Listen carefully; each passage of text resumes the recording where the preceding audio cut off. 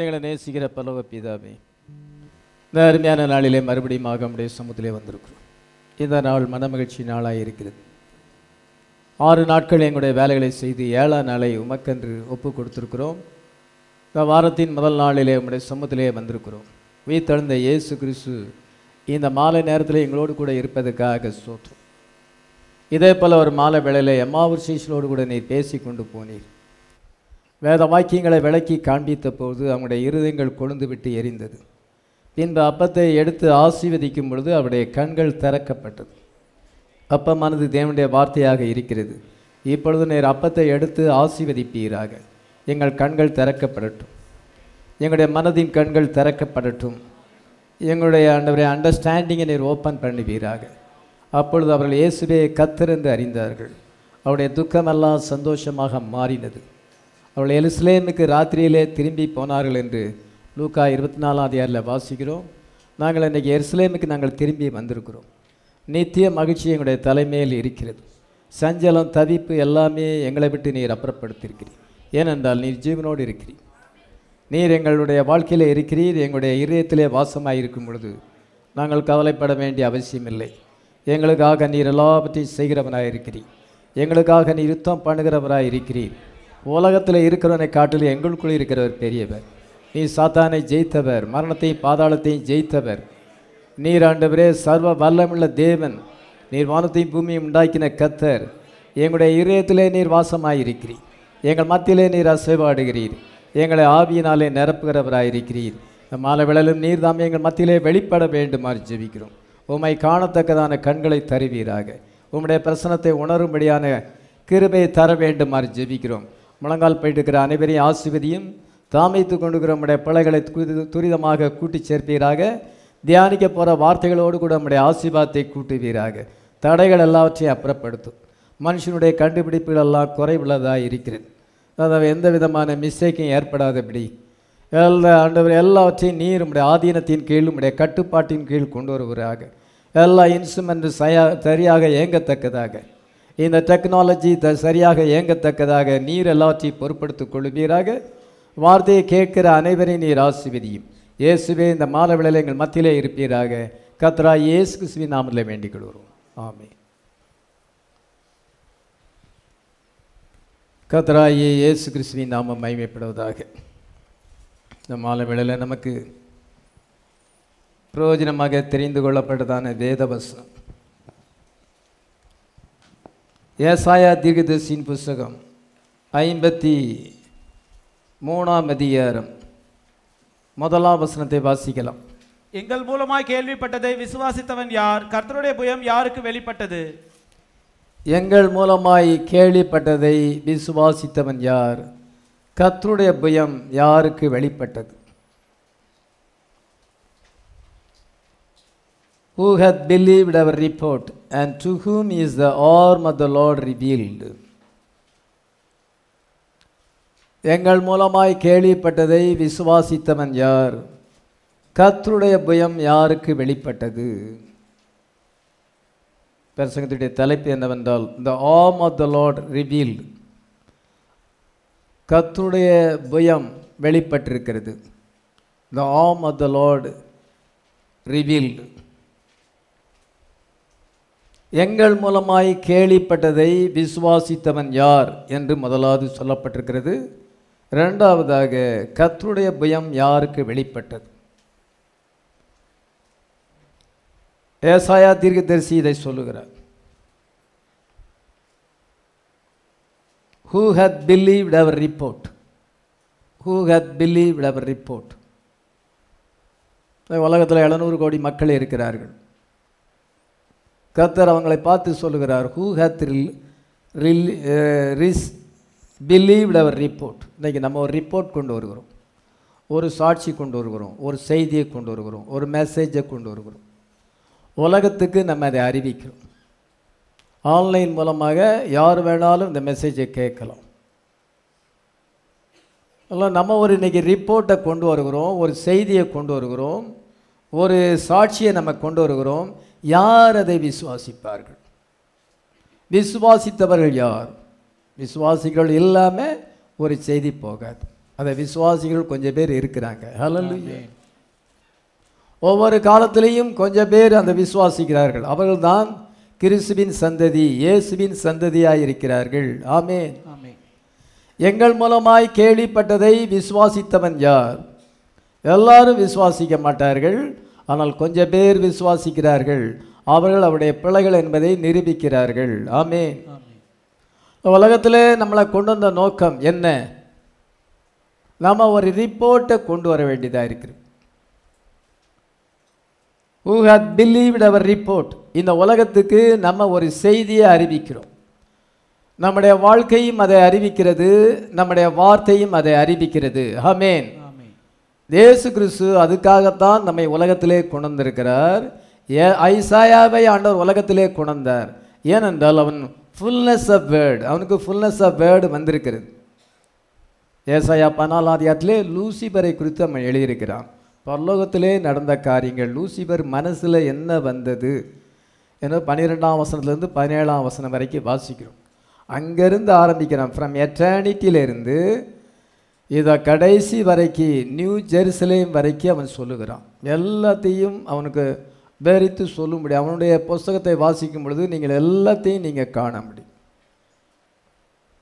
எல்லா சத்தியங்களையும் காண முடியும். தேவன் ஆதி முதல் ஃப்ரம் எட்டர்னிட்டி டு எட்டர்னிட்டி, நித்தியத்திலிருந்து நித்தியம் வரைக்கும் அவர் என்ன செய்கிறார் என்பதை எல்லாத்தையும் நீங்கள் வாசிக்க முடியும். ஜீசஸ் கிரைஸ்டனுடைய பிறப்பை வாசிக்க முடியும். இயேசு கிறிஸ்துவின் மரணம், அடக்கம், உயிர்த்தெழுதலை வாசிக்க முடியும். அங்கே புதிய வானம் புதிய பூமியை நீங்கள் அங்கே பார்க்க முடியும். மில்லினியத்தை பார்க்க முடியும். ஏசாயா 11 ஏசாயா 35 அதில் மில்லினியத்தை பற்றி சொல்லுகிறார். எல்லா சத்தியங்களும் அதில் இருக்கு. 66 புஸ்தகங்களில் பைபிளில் இருக்கிற எல்லா சத்தியங்களும் ஏசாயா தீர்க்கதரிசியில புஸ்தகத்தில் அடங்கி இருக்கிறது. ஆனால் ஏசாயா ஃபுல்னஸ் ஆஃப் வேர்டை உடையவனாக இருக்கிறான். அந்த ஃபுல்னஸ் ஆஃப் வேர்டை அவன் ப்ரீச் பண்ணும் பொழுது அது அவனுடைய ரிப்போர்ட்டாக இருக்கிறது. யார் அதை விசுவாசிப்பார்கள்? who had believed our report. இன்றைக்கி அதே போல் நீங்களும் இன்றைக்கி ஃபுல்னஸ் ஆஃப் வேர்டு உடையவர்களாக இருக்கிறீர்கள். ஆமென். மெசேஜில் பார்ட்ஸ் வேர்டு ஃபுல் வேர்டுன்னு இருக்கும். நிறைவானது வரும்பொழுது குறைவானது ஒளிந்து போகும். நான் குழந்தையாக இருந்த பொழுது குழந்தையைப் போல பேசினேன், குழந்தையைப் போல சிந்தித்தேன், குழந்தையைப் போல யோசித்தேன். நான் புருஷனான போது குழந்தைக்கேற்றவளை ஒழித்து விட்டேன். இப்பொழுது கண்ணாடியிலே நிழலாட்டமாய் பார்க்கிறோம், அப்பொழுது முகமுகமாய் பார்ப்போம். இப்பொழுது நான் குறைந்த அறிவுள்ளவன், அப்பொழுது நான் அறியப்பட்டிருக்கிறபடியே அறிந்து கொள்ளப்படுவேன். 1 கொரிந்தியர் 13:10 வாசிக்கிறோம். முன்னால் நமக்கு பார்ஷியல் ரியலைசேஷன் இருந்தது, இப்போ நமக்கு ஃபுல் ரியலைசேஷன் ஆர்டர் கொடுத்துருக்கிறார். பெர்ஃபெக்ட் ரியலைசேஷன், தேவனுடைய வார்த்தையை பரிபூர்ணமாக அறிந்து கொள்வது. நீங்கள் எல்லோரும் மனசில் என்ன நினைக்கணும்? என்னிடத்துல அந்த ஃபுல்னஸ் ஆஃப் வேர்டு இருக்கிறது. ஹல்லேலூயா. குறைவான சத்தியம் அல்ல, நிறைவான சத்தியம் என்னிடத்துல இருக்கிறது. நான் இதை மற்றவர்களுக்கு சொல்ல வேண்டும். இந்த ரிப்போர்ட்டை நான் மற்றவர்களுக்கு கொடுக்க வேண்டும். யார் அதை விசுவாசிப்பார்கள்? தேவனால் தெரிந்து கொள்ளப்பட்டவர்கள் விசுவாசிப்பார்கள். ஆமென். ஐசாயாவுக்கு எப்படி அந்த ரிப்போர்ட் ஃபுல்னஸ் ஆஃப் ரிப்போர்ட் அமைக்குள்ளது போல, அதே போல் இன்றைக்கி நமக்கு ஃபுல்னஸ் ஆஃப் வேர்டு இந்த கடைசி காலத்திலே நம்ம அதை பெற்றிருக்கோம். முத்திரைகள் திறக்கப்பட்ட பின்பு வாழும் மக்களாக ஆண்டவர் நம்மை தெரிந்து கொண்டிருக்கிறார். முத்திரைகள் திறக்கப்பட்டாலும் எல்லாருக்கும் இன்னும் புக்கு ரிவீல் ஆகலை. இன்றைக்கி உங்களுக்கும் எனக்கும் ரியல் பிரைடுக்கு ஆண்டவர் அதை வெளிப்படுத்தியிருக்கிறார். நம்ம இன்றைக்கி ஒரு செய்தியை உடையவர்களாக இருக்கிறோம். நம்மகிட்ட ஒரு ரிப்போர்ட் இருக்கிறது, நம்மகிட்ட ஒரு மெசேஜ் இருக்கிறது. எத்தனை பேர் பிலீவ் பண்ணுறீங்க? இந்த அண்டர்ஸ்டாண்டிங் வேணும். உங்களை குறித்து நீங்கள் நினைக்கும் பொழுது என்னிடத்துல அந்த ஃபுல்னஸ் ஆஃப் வேர்டு இருக்குது. ஃபுல்னஸ் ஆஃப் வேர்டு என்னது? Revelation of Jesus Christ. Hallelujah. The perfect revelation of Jesus Christ. இயேசு கிறிஸ்துவை குறித்த பரிபூர்ண வெளிப்பாடை நான் சுமந்து கொண்டிருக்கிறேன். நான் ஒரு மெசேஜை சுமந்து கொண்டிருக்கிறேன். உலகத்தில் மக்களை நம்ம எடுத்துக்கொள்ளும் பொழுது அவங்ககிட்ட ஏதாவது ஒரு சீக்ரெட்டை சொல்லிவிட்டு நீ இதை சொல்லாத அப்படின்னு சொன்னால் கண்டிப்பாக சொல்லுவாங்க. அதை நீ இந்த ஆள்கிட்ட சொல்லாதன்னா அந்த ஆள்கிட்ட போய் கரெக்டாக சொல்லுவாங்க. அவங்ககிட்ட ஒரு ரிப்போர்ட் இருக்கிறது, ஒரு நியூஸ் இருக்கிறது. அந்த நியூஸை அவங்களால அடக்கி வைக்க முடியாது. அது நம்முடைய மனசில் தான் அந்த நியூஸை வச்சுருக்கணும். அதை கல்லறை வரைக்கும் கொண்டு சொல்லணும். யார்ட்டையும் ரிவீல் பண்ணக்கூடாது. சில காரியங்களை யார்ட்டையும் ரிவீல் பண்ணக்கூடாது, மரணம் வரைக்கும் ரிவீல் பண்ணக்கூடாது. ஏன்னா அப்படி சொல்லிட்டோம்னா அவங்க அதை கொண்டு போயிடுவாங்க. அதனால் சேட்டன் என்ன செய்வான் என்றால் பெரிய டேமேஜை ஏற்படுத்திடுவோம். நான் இப்பொழுது நம்மகிட்ட இருக்க ஃபுல்னஸ் பேடை அப்படி நம்ம மனசுக்குள்ளே அடக்கி வைக்க வேண்டிய அவசியம் இல்லை. இதை ஆண்டவர் சொல்லுங்கிறாரு. இதை சொல்ல மாட்டாங்க, ஆனால் மற்ற சீக்ரெட்டு டேமேஜ் ஏற்படுத்துகிற சீக்ரெட்டை சொல்லுவாங்க. நம்ம எதை சொல்லக்கூடாது எதை சொல்லணுங்கிறது தெரியணும். பேசாதிருந்தால் மூடனும் ஞானவான் எண்ணப்படுவான். தன் மனதை அடக்கிறவன் புத்திமானாயிருக்கிறான். தன் மனதை அடக்காதவன் மதிலடைந்த பட்டணத்துக்கு ஒப்பாயிருக்கிறான். நாவின் அதிகாரத்தில் ஜீவனும் மரணமும் இருக்கிறது. எல்லா நீதிமொழியில தான் இருக்கு. அறிவாளி தன் வார்த்தைகளை அடக்குகிறான். சொற்களின் மிகுதியில் பாவம் இல்லாமல் போகாது. விதமாக நமக்கு நீதிமொழிகளை நீங்கள் டெய்லி வாசிப்பீங்கன்னு நினைக்கிறேன். உங்களுக்கு எல்லாமே இங்கே சொல்லப்பட்டிருக்குது. இல்லை நம்மகிட்ட இந்த ரிப்போர்ட் ஃபுல்னஸ் ஆஃப் வேர்டு இருக்குது. தேவனுடைய சிந்தை நமக்கு வந்திருக்கிறது. The bride has the mind of God. இந்த செய்தியானது ஜீவனை தருகிறது, டேமேஜ் ஏற்படுத்தாது. இது அவங்களுக்கு ஜீவனை கொண்டு வரும். ஹல்லேலூயா. இது ஃபுல்னஸ் ஆஃப் வேர்டு. இது அவங்கள ரேப்சரில் கொண்டு சொல்லும், அவங்களுக்கு ப்ராமிஸை கொண்டு வரும். அவ்விதமான ஒரு மெசேஜ் நம்மள இருக்கும் பொழுது, who hath believed our report, எங்கள் மூலமாய் கேள்விப்பட்டதை விசுவாசித்தவன் யார்? இதோ அறிவிக்கிறவன் இல்லாவிட்டால், பிரசங்கிக்கிறவன் இல்லாவிட்டால் எப்படி கேள்விப்படுவார்கள்? கேள்விப்பட வேண்டுமென்றால் நம்ம பிரசங்கிக்கிறவன் தேவை. கேள்விப்படாவிட்டால் எப்படி விசுவாசிப்பார்கள்? அவங்களுக்கு மெசேஜ் வரலன்னா எப்படி விசுவாசிக்க முடியும்? விசுவாசியாவிட்டால் எப்படி ஆசீர்வாதத்தை பெற முடியும்? அவளை தொழுது கொள்ள முடியும்? எப்படி ஒன்னோடு ஒன்று சம்பந்தப்பட்டிருக்கிறது. கர்த்தர் நம்மகிட்ட அந்த நம்முடைய மைண்டில் அந்த ரெவலேஷனை ட்ராப் பண்ணியிருக்கிறார். நம்முடைய சிந்தையில் அந்த மெசேஜை ட்ராப் பண்ணியிருக்கும் பொழுது இது உலகத்திலே கிரேட்டஸ்ட் மெசேஜ். ஆமென். கிரேட்டஸ்ட் நியூஸ் ரிப்போர்ட் இதுதான். உலகத்திலே கிரேட்டஸ்ட் மெசேஜ் எது? கிரேட் ரிப்போர்ட் எது? நீங்களும் நானும் பெற்றிருக்கிற செய்தி. இந்த செய்தியை நம்ம அடக்கிட்டு இருக்கலாமா? இதை அடக்கி வைத்துக்க கொள்ளக்கூடாது. இது மனசுல அடக்கி வைக்கக்கூடாது. நம்ம ஷேர் பண்ண வேண்டும். ஆமென். ஆண்டவர்கிட்ட ஜெபம் பண்ண, ஆண்டவரே இந்த நாளில் யார்ட்டாலும் நான் மெசேஜை ஷேர் பண்ண உதவிச்சு. ஏன்னா உலகத்தில் எதுக்காக கொண்டீர்? இயேசு கிறிஸ்து எதற்காக உலகத்தில் வந்தாரோ அதே மாதிரி தான் நம்மளும் அதற்காகத்தான் உலகத்தில் வந்திருக்கிறோம். இயேசு கிறிஸ்து பிலாத்து முன்னதாக என்ன சொல்லுகிறார்? நான் ஏன் பிறந்தேன் என்று சொல்லுகிறார். நான் ஏன் தான் பிறந்தோனோ அப்படின்னு சிலர் புலம்புவாங்க. ஆனால் இயேசு கிறிஸ்து பிலாத்து முன்பதாக, அந்த ரோம தேசாதிபதி முன்னதாக ஏன் பிறந்தேன் என்கிறது அங்கே சொல்லுகிறார்.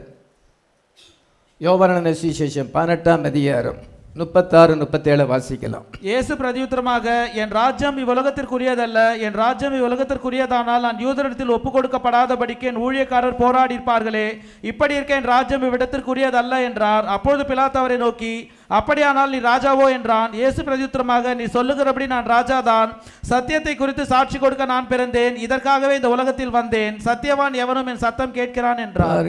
ஆண்டவர் ஏன் பிறந்தேங்கிறது காரணத்தை இங்கே சொல்லுகிறார். அதே காரணம் தான் நீங்களும் உலகத்தில் பிறந்த காரணத்தான். சத்தியத்தை குறித்து சாட்சி கொடுக்க நான் பிறந்தேன்.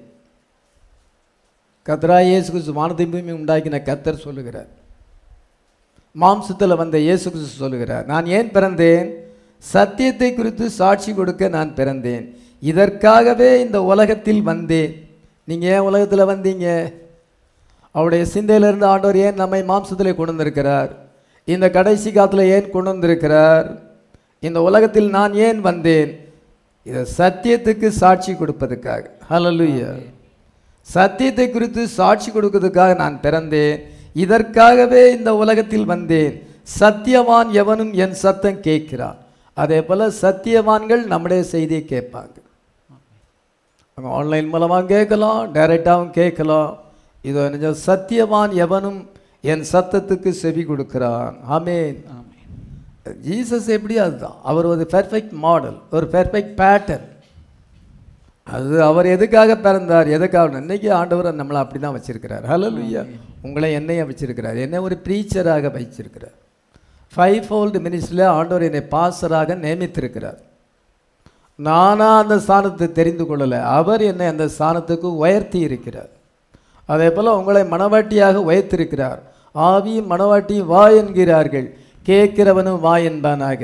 தாகமாய் இருக்கிறவன் வரக்கடவன், விருப்பமுள்ளவன் ஜீவ தண்ணீரை இலவசமாய் பெற்றுக்கொள்ள கடவன். நீதிமொழிகள் 22:17 வாசிக்கிறோம். அதனால் ஆவியும் மணவாட்டியும் வா என்கிறார்கள். பசுத்த ஆவியானவர் மணவாட்டியின் மூலமாக இதோ வார்த்தைக்கு அழைக்கிறார்.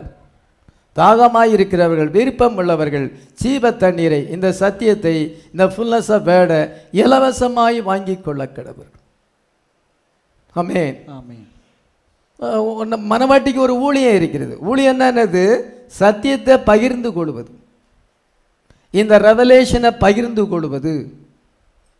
இன்னைக்கு மாலையில் ஒரு சகோதரனை சந்தித்தேன். அவர் என்ன சொல்கிறார் என்றால், ரொம்ப நாளாக நான் சபைக்கு வரல, ஆனாலும் என்ன செய்கிறேன் என்றால் யூடியூப்பில் உங்கள் மெசேஜை கேட்குறேன்.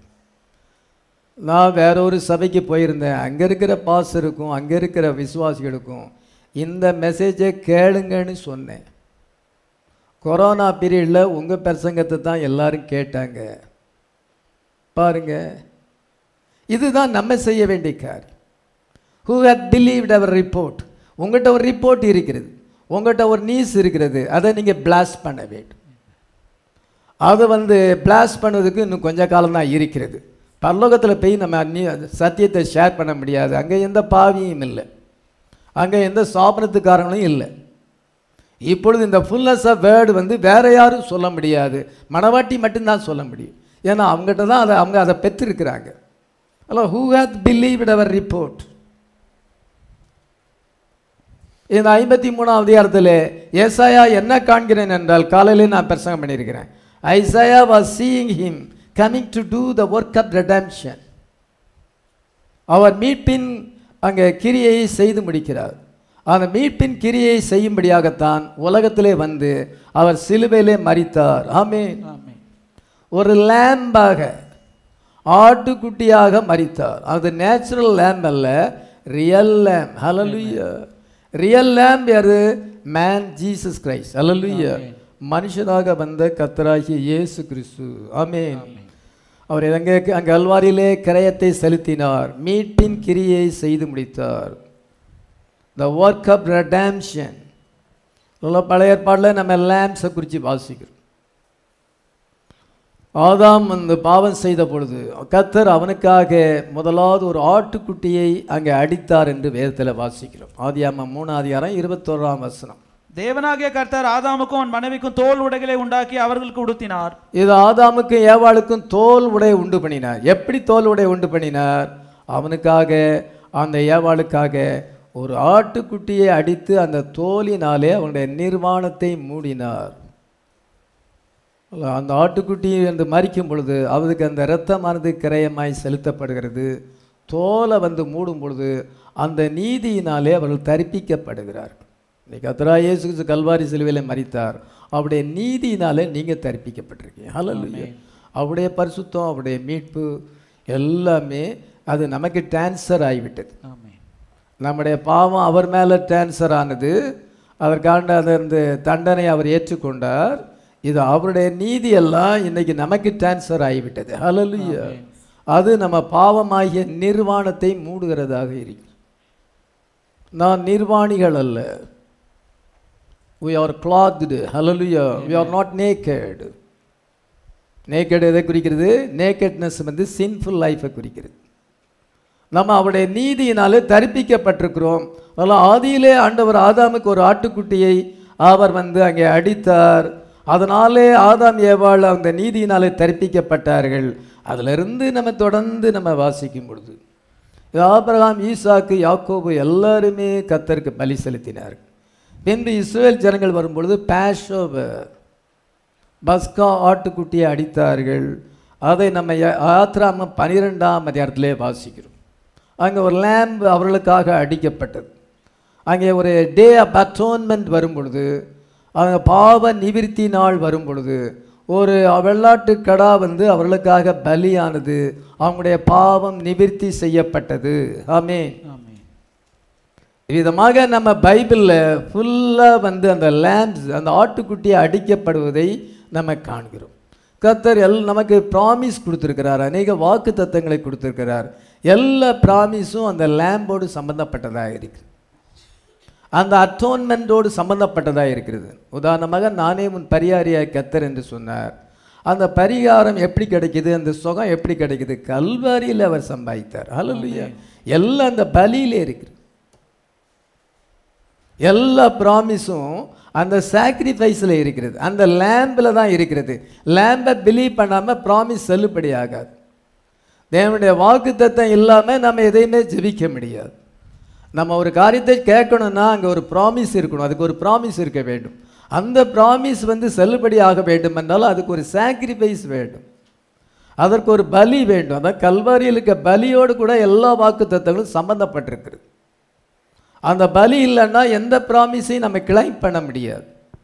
பாருங்க, ஆண்டவர் அப்படி வச்சிருக்கிறார். அந்த மிஸ்ட்ரியெல்லாம் இன்னைக்கு நமக்கு ரிவீல் பண்ணியிருக்கிறார். ஹல்லேலூயா. எல்லா ரெடாம்டிவ் பிளஸ்ஸிங் எல்லாமே அந்த அட்டோன்மெண்ட்டில் அடங்கி இருக்கிறது. அந்த பஸ்கா ஆட்டுக்குட்டியை புசிக்கும் பொழுது அதில் எல்லா பிளஸ்ஸிங்கும் அடங்கி இருக்கிறது. அது நேச்சுரல் லேம்பாக இருக்குது, அது ஒரு பேட்டர்னாக இருக்கிறது. அதே போல் நீங்கள் வெளிப்படுத்தின விசேஷத்துக்கு வரும் பொழுது அங்கே எல்லாமே லேம்புன்னு போட்டு ஆட்டுக்குட்டியானவர்னு வாசிக்கிறோம். நீங்கள் பைபிளில் என்ன வாசிக்கிறீங்க? வெளிப்படுத்தின விசேஷத்தில் நீங்கள் வாசிக்கும் பொழுது முதலாவது வந்து லேம்ப் வந்து சிங்காசனத்தில் இருக்கிறது. The lamb is on the throne. நம்ம 4ஆம் அதிகாரத்தில் வாசிக்கிறோம். அது முன்பு லேம்ப் வந்து என்ன செய்யணும்னா புக்கை வாங்குகிறார். The lamb is with the book. இப்பொழுது அந்த புக்கை வாங்குகிறார். 5ஆம் அதிகாரத்தில் நம்ம விதமாய் வாசிக்கிறோம். அதன் பின்பு 7ஆம் அதிகாரம் கடைசி வசனத்தில் என்ன சொல்லியிருக்கிறது? ஆட்டுக்குட்டியானவர் தாமே அவளை ஜீவ தண்ணீர் ஒன்றில் ஊற்றுகள் அண்டைக்கு நடத்துவார். இந்த லேம்பு நம்ம வந்து கைட் பண்ணுகிறது, அதுவும் லேம்பு தான் இருக்கு. வெளிப்படுத்தல் 21ஆம் அதிகாரத்தில் ஆட்டுக்குட்டியானவரே அந்த பட்டணத்துக்கு விளக்காயிருக்கிறார். கர்த்தருடைய மகிமை அதை பிரகாசித்தது, ஆட்டுக்குட்டியானவரே அதற்கு விளக்கு. The lamb is the light of the city. அதன் பின்பு நம்ம என்ன வாசிக்கிறோம்? இது லேம்புக்கு என்ன செஞ்சா மேரேஜ் வந்தது, ஆட்டுக்குட்டியானுடைய கல்யாணம் வந்தது. ஆமென். அதன் பின்பு நம்ம ஆட்டுக்குட்டியானவரை குறித்து அநேக இடங்களில் வாசிக்கிறோம். விதமாக மிஸ்ட்ரி ஆஃப் த லேம்ப் எல்லாமே ஆட்டுக்குட்டிய. பழைய ஏற்பாடில் நேச்சுரல் லேம்பு, இங்கே புதிய ஏற்பாடில் அவர் ஆட்டுக்குட்டியானவர் என்று அழைக்கப்படுகிறார். விசேஷமாக அது வெளிப்படுத்தின விசேஷத்தில் அடிக்கடி ஆட்டுக்குட்டியானவர்னு வருது. அப்போ நம்ம என்ன விசுவாசிக்க வேண்டியதாக இருக்கிறது? அந்த ஆட்டுக்குட்டியானவர்களுக்கு தான் எல்லா பிளஸ்ஸிங்கும் இருக்கிறது. ஹல்லேலூயா. நம்முடைய வாழ்க்கையில் ப்ராமிஸ் நிறைவேற வேண்டும் என்றாலும் அந்த ஆட்டுக்குட்டியானவர் நமக்காக பலியானார், அதை நம்ம பிலீவ் பண்ண வேண்டியதாக இருக்குது, அதை நமக்கு அறிக்கை பண்ண வேண்டியதாக இருக்கிறது. ஆமென்.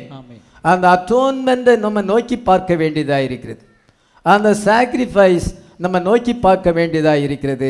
அங்கிருந்து தான் எல்லா பிளஸ்ஸிங்கும் வருகிறது. ஹல்லேலூயா. இயேசு கிறிஸ்து ஆசீர்வதிக்கப்பட்டவராக இருக்கிறார். ஆமென். எல்லா பிளஸ்ஸிங்கும் அவருக்குள்ள தான் இருக்கு, அவருடைய பலியில தான் எல்லாமே அடங்கி இருக்கிறது. நம்ம அதை கிளைம் பண்ணும் பொழுது நமக்கு ஆண்டவர் அங்கிருந்து நமக்கு ஒத்தாசை அனுப்புகிறார். ஹல்லேலூயா. பிரதர் பெர்னாம் ஆசீர்வதிக்கப்பட்டவர். எத்தனை விசுவாசம்? கர்த்தரால் ஆசீர்வதிக்கப்பட்டவர்.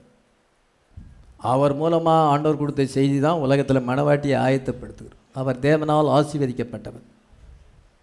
பாஸ்டர் வந்து கர்த்தரால் ஆசீர்வதிக்கப்பட்டவர். எப்படி ஆசீர்வாதம்? நிறைய பணம் இருக்குன்னு அர்த்தமா? நிறைய சொத்து சுகம் இருக்குன்னு அர்த்தமா? எல்லாரும் அதுதான் நினைப்பாங்க. அது இல்லை, அதெல்லாம் அழிஞ்சு போகிறது. அது நமக்கு தேவையா? தேவை தான். நாளைக்கு ஆண்டவர் வர்றாருன்னு கூட இன்றைக்கி கூட நீங்கள் லேண்டு வாங்கலாம். உங்களுக்கு ஆண்டவர் பணம் தந்தால் லேண்டு வாங்கலாம், தப்பு இல்லை. நாளைக்கு ஆண்டவர் வர்றான்னு தெரிஞ்சால் கூட இன்றைக்கி வாங்கலாம். அதனால் நம்ம கர்த்தர் வருகிறான்னு சொல்லி எதையுமே நம்ம பிளாக் பண்ணாண்டாம். நீங்கள் செய்ய வேண்டிய வேலையை செய்யுங்க. வருகையில் வரும்பொழுது நீங்கள் போக ஆயத்தமாக. இது மேலே நம்பிக்கை வைக்காதுங்க. உங்களை ஆண்டவர் வழி நடத்தினா செய்யுங்க, உங்களுக்கு பிளஸ்ஸிங் தந்தால் செய்யுங்க. அதுக்காக கர்த்தர் வரப்போகிறார். பாஸ்டர் சொல்லிட்டார் சீக்கிரமாக ஆண்டவர் வரப்போகிறார். அது என்னுடைய வாஞ்சியை நான் சொல்கிறேன், என்னுடைய எதிர்பார்ப்பை நான் சொல்கிறேன். அது தேவனுடைய வார்த்தை அல்ல, என்னுடைய எதிர்பார்ப்பு. ஓல்டு மேன்னா 70 வயசு ஆனால் தான் ஓல்டு மேன், அல்லது ஓல்டு மேன் கிடையாது. இப்போ நான் ஓல்டு மேன் கிடையாது,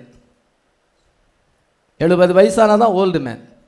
அதனால் என்ன செய்யணும்னா, நம்ம ஓல்டு மேன் ஆறக்குள்ளாக நமக்கு பாடி சேஞ்ச் வரும்னு ஒரு வாஞ்சை.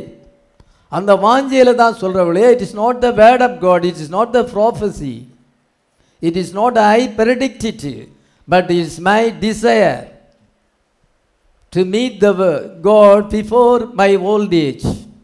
நான் முதிர் வயது ஆகும் பொழுது முன்னதாக இயேசுவை சந்திக்க விரும்புகிறேன். எத்தனை பேரை விட விரும்புகிறீங்க?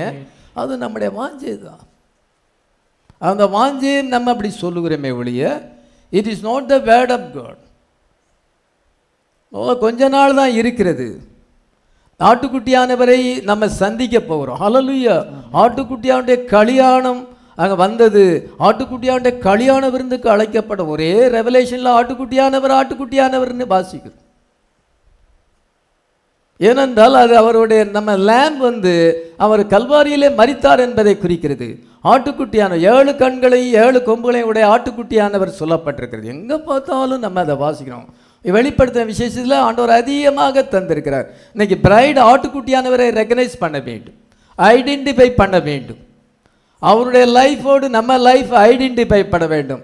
Line up with the word of God. இதோ தேவனுடைய வார்த்தையோடு கூட நம்ம இணைக்க வேண்டும், ஆட்டுக்குட்டியானோடு நம்மை ஐக்கியப்படுத்த வேண்டும் என்பதுக்காகத்தான் அது எழுதப்பட்டிருக்கிறது. ஏனென்றால் எல்லா பிளஸ்ஸிங்கும் அவருக்குள்ளே இருக்குது. பிரதர் பெனாம் கர்த்தரால் ஆசீர்வதிக்கப்பட்டவர். அவருடைய மெசேஜ் ஒரு பிரைடை கொண்டு வருகிறது. ஹல்லேலூயா. பாஸ்டர் தேவனால் ஆசீர்வதிக்கப்பட்டவர். அவருடைய மெசேஜ் என்ன, சில ஆத்துமாக்களுக்கு அது ரேப்சரை கொண்டு வருவதாக இருக்கு.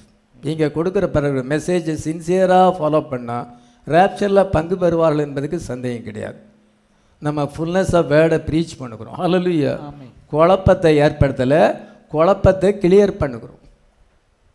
ப்ரீச்சிங் வர வர நமக்கு மோர் கிளியரன்ஸை கொண்டு வருது, ரொம்ப தெளிவை கொண்டு வருகிறது.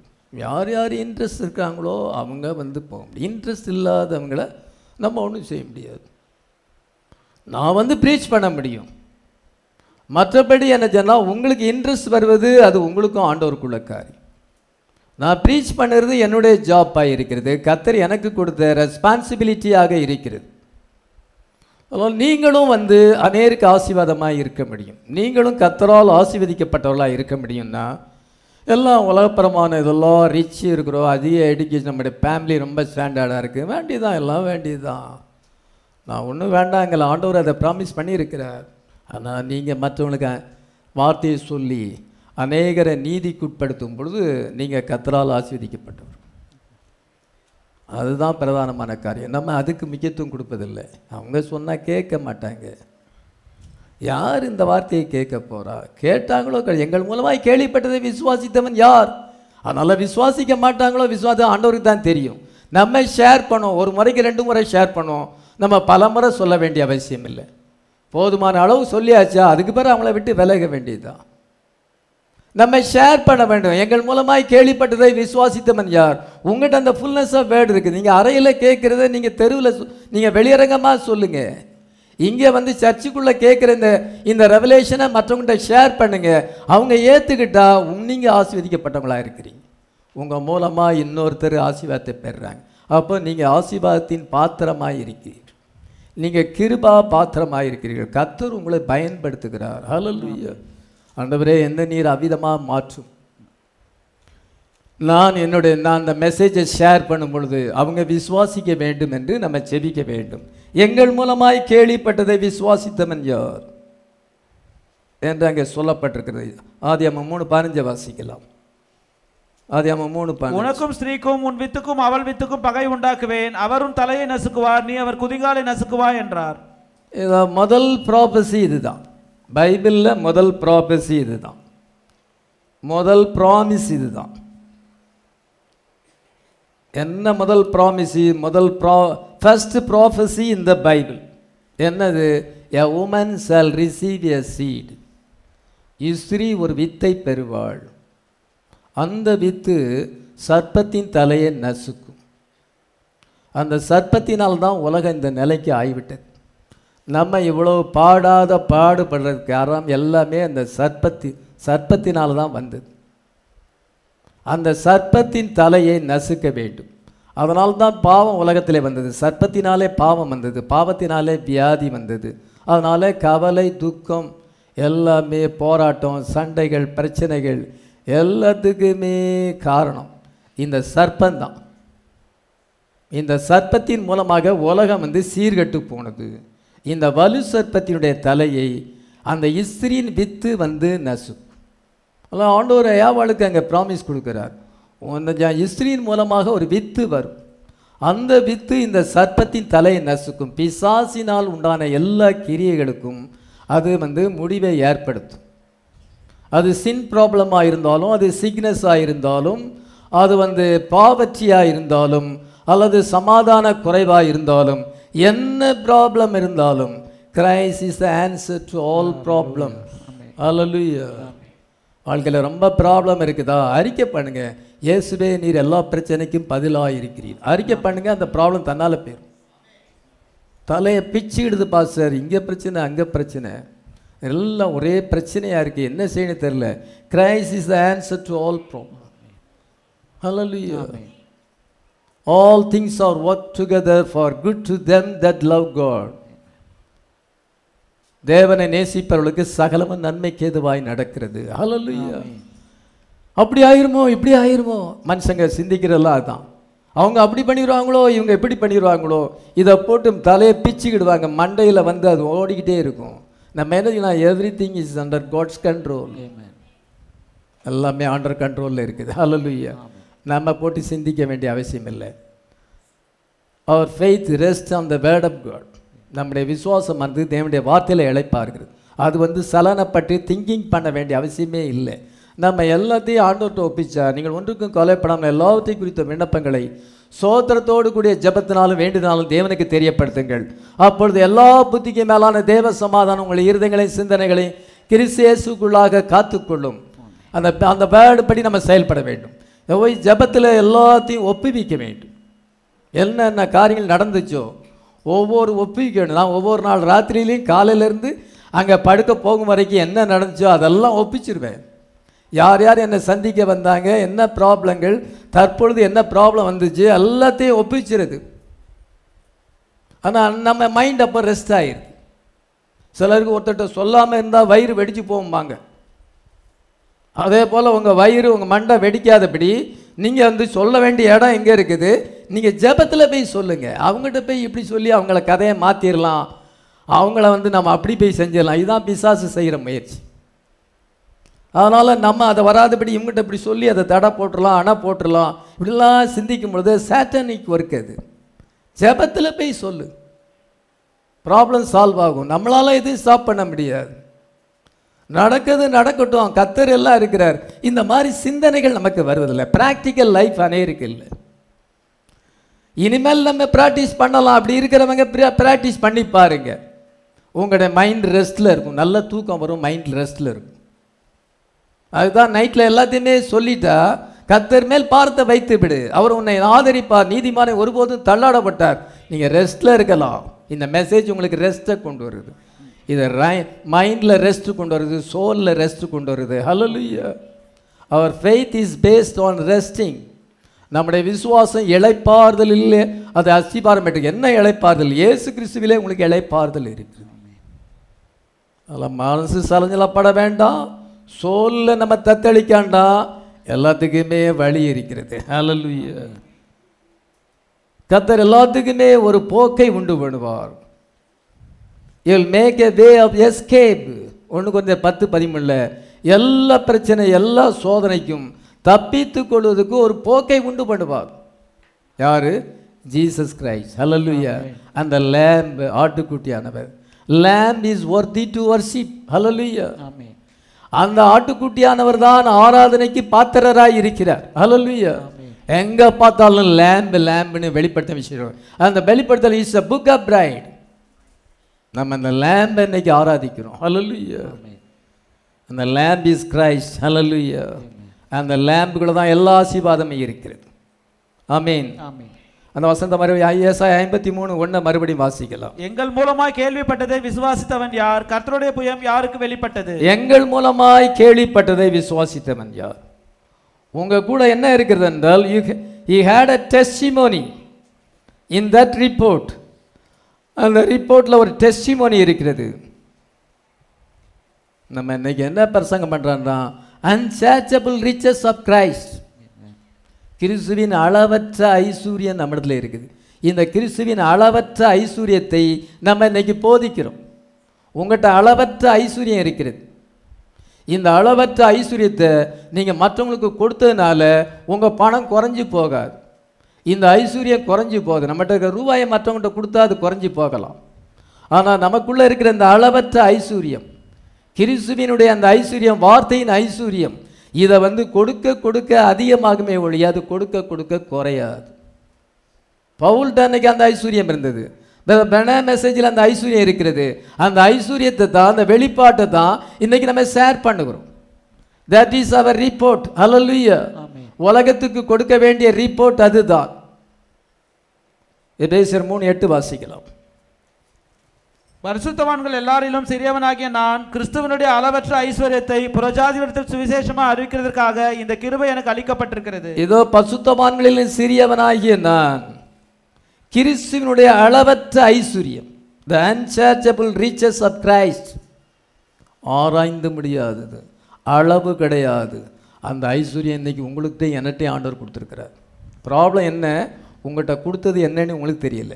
உங்களுக்கு இருக்கிற ஆசீர்வாதம் தெரியல.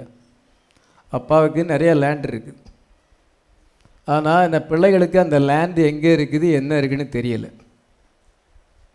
அப்படி தான் எங்கள் அப்பா இதில் லேண்ட் இருக்குது, எங்கள் பேரில் பட்டா இருக்கிறது, ஆனாலும் ரொம்ப வருஷமாக எங்கள் அப்பாவே அதை மறந்துட்டார். இப்போ அதை கண்டுபிடிச்சா எங்கே இருக்குன்னு தெரியுது. அதை ஒருத்தன் பயிர் வச்சு என்ன செய்கிறான், அவன் பல வருஷமாக அறுவடை செய்து கொண்டிருக்கிறான். ஆனால் பட்டா எங்கிட்ட இருக்குது. காரணம் என்ன? எங்களுக்கு இருக்க ப்ராப்பர்ட்டியை நாங்களே கண்டுபிடிக்கலை.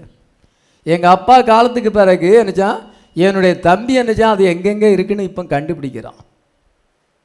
அதே போல் நம்ம அப்பா நிறைய நமக்கு ஐஸ்வர்யத்தை கொடுத்துருக்கிறார். உங்களுக்கு அந்த ப்ராப்பர்ட்டி எங்கே இருக்குது என்னன்னு தெரியாமல் இருக்கலாம். உங்கள்கிட்ட அளவற்ற ஐஸ்வர்யம் இருக்கிறது.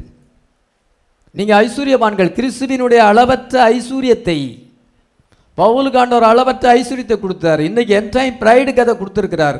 Unsearchable riches of Christ. என்ன அருமையான வார்த்தை பாருங்க. அளவற்ற ஐஸ்வர்யம் இருக்கும் பொழுது ப்ராப்ளம் என்னவென்றால், people don't know what they have. அவங்களுக்கு என்ன ஐஸ்வர்யம் இருக்குன்னு அவங்களுக்கு தெரியல. அதனால தான் பிரச்சனையே தான். அடுத்தபடியாக they do not know how to use that. இது அவங்கள யூஸ் வாட் தே ஹேவ், அவங்கள இருக்கிறத எப்படி யூஸ் பண்ணணும்னு தெரியல. எல்லா பிளஸ்ஸிங்கும் இருக்குது, எப்படி பெறணும்னு தெரியல. ஒன்றும் இல்லாத போல் நம்ம தவிச்சிக்கிட்டு இருப்போம். நம்ம ஒரு தரித்திரர் போல் இருக்கிறோம். புலம்பல் தான் இருக்குது. சிலர் எப்படி பேசி கேட்டாச்சுன்னா சோகமாகவே எப்பொழுதும் பேசுவாங்க. பேச்சில் ஒரு ராகம், ஒரு சோகம் இருக்கும். லைஃப் இன்னும் இம்ப்ரூவ்மெண்ட் ஆகலையே. உனக்கு அளவற்ற ஐஸ்வர்யத்தை ஆண்டு தந்திருக்கிறார். சோகமாக பேச வேண்டிய அவசியம் இல்லை. பேச்சில் ராகம் தேவையில்லை. கணார் நீ பேசலாம். முகத்தில் ரட்சிப்பின் சந்தோஷம் வேணும், பசுத்தாவின் சந்தோஷம் வேணும். அப்படின்னா ஆசீர்வாதம் ஐஸ்வர்யம் தானால வரும். ஆண்டவர் நினைக்கிறார், நான் இவனை ஐஸ்வர்யமான வச்சிருக்கிறேன், கிறிஸ்துவின் அளவற்ற ஐஸ்வர்யத்தை கொடுக்குறேன். ஆனால் இவனுக்கு என்னென்ன ப்ராப்ளம், அதை பற்றி என்னன்னு தெரியல. இவனுக்கு அதை எப்படி யூஸ் பண்ணணும்னு தெரியல. அதெல்லாம் இருக்கிற நிலைமையை விட்டு ஒரு காலம் முன்னேறலை. எவ்வளோ நாள் சர்ச்சைக்கு வந்தாலும் முன்னேறலை. என்ன புரியலை, அவங்களுக்கு இருக்கிறது என்னன்னு தெரியலை. இந்த மெசேஜ் நமக்கு ஆசீர்வாதத்தை கொண்டு வரச்சு. வேர்ல்ட்லி பிளஸ்ஸிங் கொண்டு வரும், ஸ்பிரிச்சுவல் பிளஸ்ஸிங் கொண்டு வரும். அளவற்ற ஐஸ்வர்யம் நிறைய இருக்கு. அன்சர்ச்சபிள், ஆராய்ந்து முடியாது. டீப்பர் தேன் த ஓஷன், அது சமுத்திரத்தை காட்டிலும் ஆழமானது. ஹையர் தேன் த ஹெவன், வானத்தை பார்க்கிலும் உயரமானது. அவ்வளோ அளவற்ற ஐஸ்வர்யத்தை கர்த்தர் இந்த என்டைம் பிரைடு கொடுக்கும் பொழுது ப்ராப்ளம் என்ன? You don't know what you have. நீங்கள் என்ன பெற்றிருக்கீன்னு உங்களுக்கு தெரியல. அதே தெரியலன்னா எப்படி யூஸ் பண்ண தெரியும். லுத்தர் வந்து அங்கே கத்தோலிக்க மார்க்கத்திலிருந்து வெளியே வந்தார். கத்தோலிக்க மார்க்கத்தில் என்ன இருக்கிறது? Penance, purgatory, novena.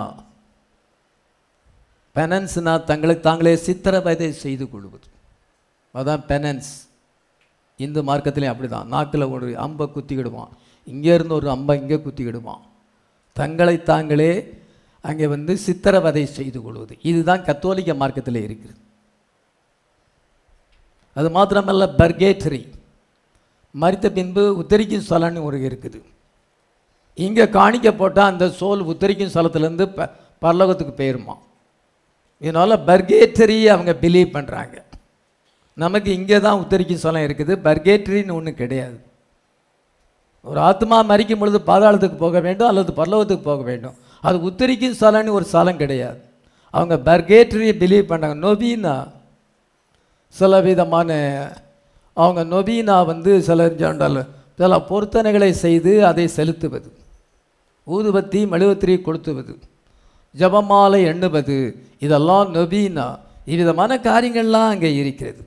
இந்த லுத்தர் என்ன செய்தார் என்றால், அதெல்லாம் பைபிளுக்கு விரோதமானது என்று சொல்லி, the just shall live by faith, விசுவாசத்தினாலே நீதிமான் பிழைப்பான் என்று சொல்லி, இதெல்லாம் டெட் ஒர்க், செத்த கிரியைகள்.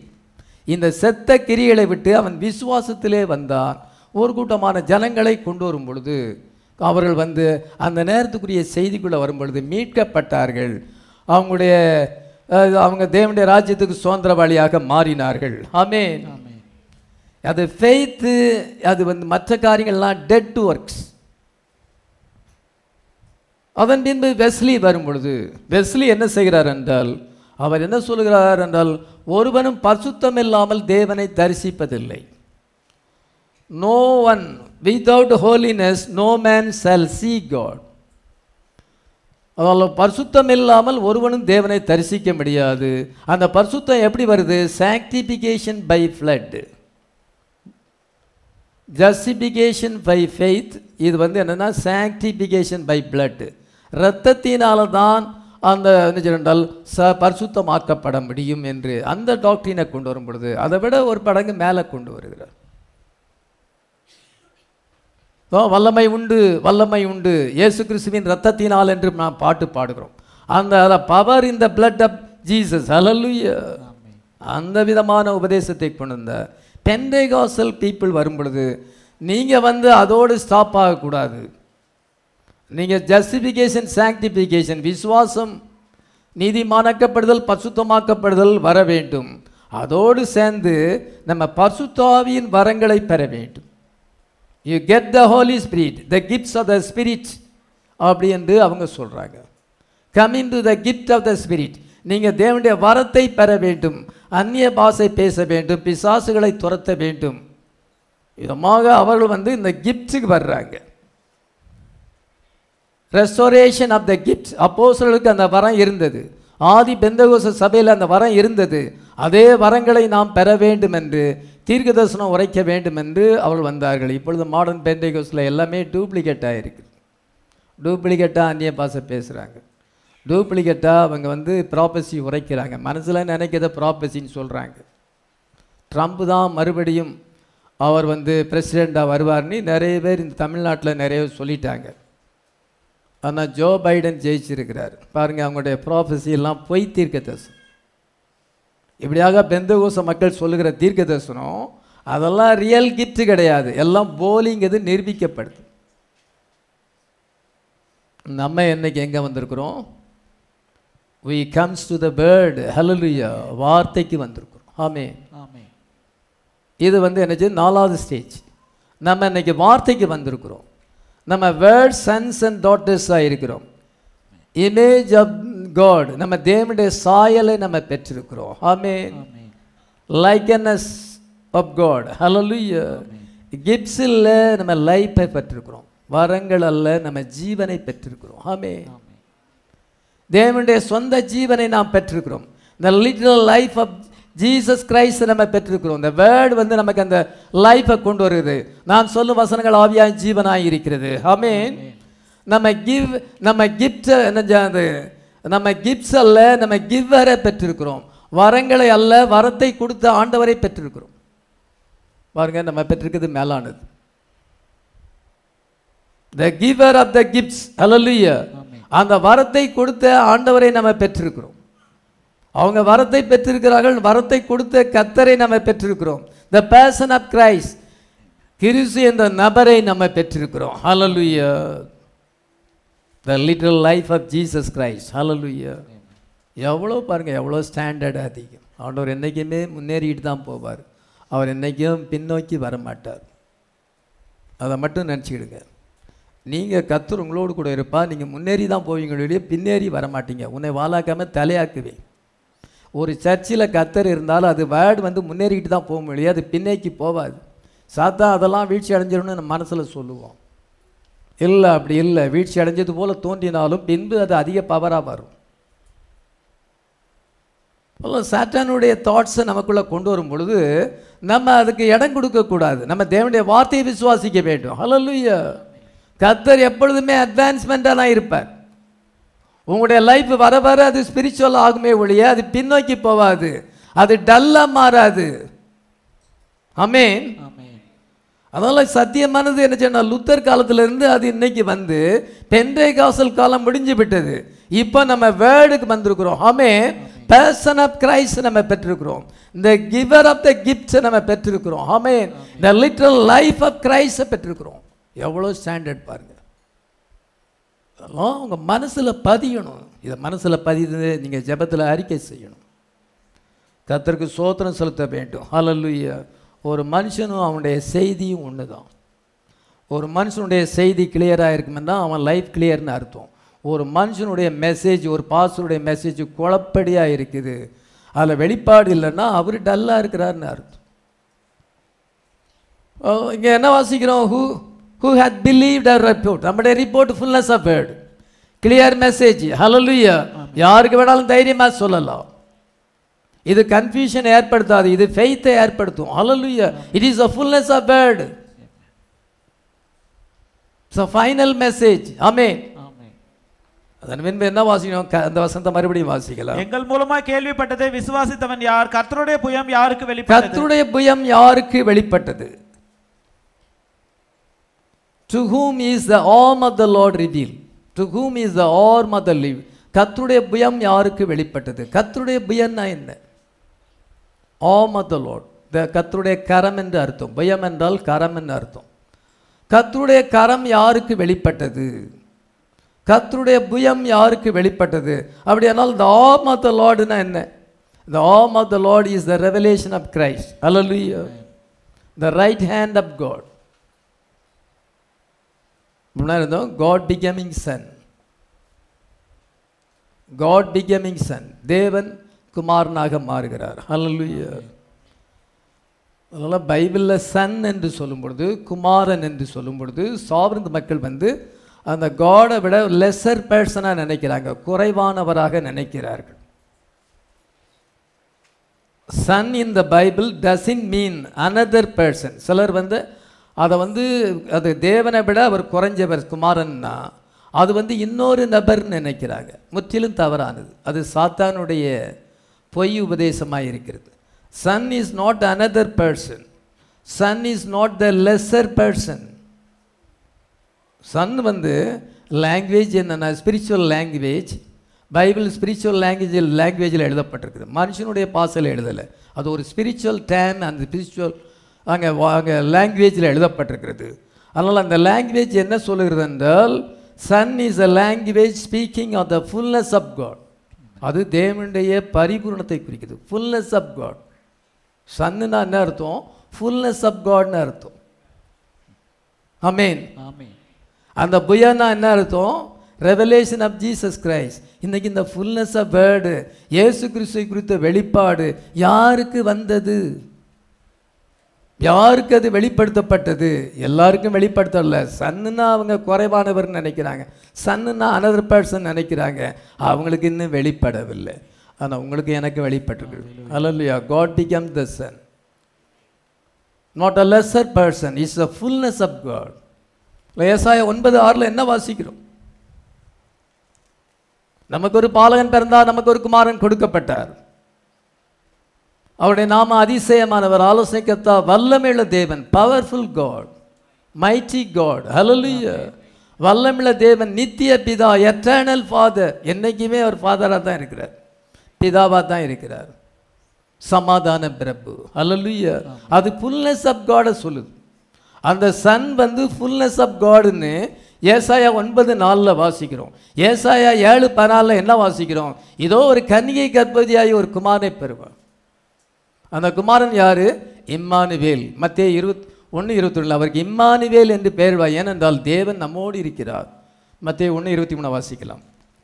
அவன் இதோ ஒரு கன்னிகை கர்ப்பவதியாக ஒரு குமாரனை பெறுவாள், அவருக்கு இம்மானுவேல் என்று பெயரிடுவார்கள் என்று சொன்னான்.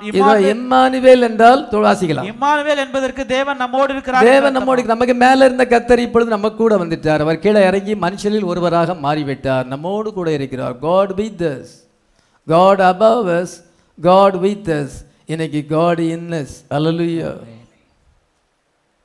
இதுதான் வந்து பிதா குமாரன் பசுத்தாவிய உடைய அது அடுத்த ஒரு பர்சன் சொல்லும்போது அது பிசாசினுடைய பொய் உபதேசம்.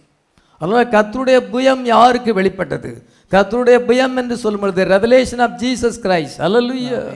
சன் வந்து ஃபுல்னஸ் ஆஃப் காடாக இருக்கிறார், தேவனின் பரிபூர்ணமாய் இருக்கிறார். கொலோசியர் 2:9 தேவத்துவத்தின் பரிபூர்ணமாக சரீரப்பிரமாக அவருக்குள் வாசமாய் இருக்கிறது. அவர் தேவத்துவம் என்றால் பிதா குமாரன் பசுத்தாவி. இந்த 3 ஸ்தானங்கள் தேவத்துவம் என்று அழைக்கப்படுகிறது. இந்த தேவத்துவத்தின் பரிபூர்ணமெல்லாம் இயேசு கிறிஸ்துக்குள் சரீரப்பிரமா எல்லாம் அவருக்குள் இருக்கிறது. தேவத்துவம் அவருக்குள் இருக்கிறது. சாபனம் என்ன சொல்லுன்னா தேவத்துவத்தில் அவர் 2வது ஆளாக இருக்கிறார். Is a second person in Godhead அப்படின்னு அவங்க சொல்லும் பொழுது பாருங்க, பிசாசினுடைய உபதேசம். அவங்களுக்கு அவருடைய புயம் வெளிப்படலை, உங்களுக்கு எனக்கும் அவருடைய புயம் வெளிப்பட்டிருக்கு. இந்த கடைசி காலத்தில் முத்திரைகள் திறக்கப்பட்ட பின்பு இன்னைக்கு அவருடைய புயம் நமக்கு வெளிப்பட்டிருக்கு. யாருக்கு அவருடைய புயம் வெளிப்பட்டது? உங்களுக்கும் எனக்கும் வெளிப்படுத்தப்பட்டிருக்கிறது. நமக்கு ஒரு ரிப்போர்ட் இருக்கிறது. நமக்கு இன்னைக்கு அவருடைய புயம் வெளிப்படுத்தப்பட்டிருக்கிறது. ஏசாயா 53:1 இன்னைக்கு நமக்கு வியாக்கியானம் செய்யப்பட்டிருக்கிறது. ஹல்லேலூயா. நீங்க எட்டர்னல் ஆட்ரிபியூட்டா இருந்தீங்க. You are an eternal attribute before the foundation of the world. உலகம் தோன்றுவதற்கு முன்னாக தேவனுக்குள் நீங்க வந்து எட்டர்னல் ஆட்ரிபியூட், நித்தியமான சிந்தையாக இருந்தீர்கள். அதனால கர்த்தர் என்ன செய்கிறார் என்றால் எந்த காலத்தில் நம்மளை கொண்டு வரணும்னு அறிகிறார். அவருடைய சிந்தையில் இருக்கிறோம். இன்னைக்கு சர்ச்சில் வந்து கிட்டத்தட்ட 300 பேர் குழந்தைகள் உட்பட வர்றாங்க. இந்த 300 பேரும் என்னக்குள்ளே இருக்கிறாங்க. எந்த நேரத்தில் இந்த 300 பேர் பேரை நான் சொல்ல முடியும்? அவங்க எப்பொழுதும் என்னுடைய சிந்தையில் இருக்கிறாங்க. நான் 300 பேர்களை ஞாபகம் வைத்துக் கொள்ளும் பொழுது ஆண்டவர் எத்தனை பேரை ஞாபகம் வைக்க முடியும்? யோசிச்சு பாருங்க. அவரால் தெரிந்து கொள்ளப்பட்டவர்கள். அதனால் முதல் அந்த ஆடாமிலிருந்து கடைசி வரைக்கும் யார் யார் ஆண்டவரால் தெரிந்து கொள்ளப்பட்டார்களோ அவங்க எல்லாம் அவருடைய சிந்தையில் இருக்கிறாங்க. நான் 300 பேரை எப்பவும் ஞாபகம் வச்சிருக்கிறேன். நான் எந்த நேரத்தில் தூங்குறார தவிர எல்லாருமே என் மனசில் இருக்கிறீங்க. என் மனசிலே சில நேரங்களில் நான் சிலருக்காக ஜெபிச்சு கொண்டிருக்கிறேன். என்னென்னா அது எனக்குள்ளே இருக்க, என் சிந்தையில் இருக்கிறாங்க.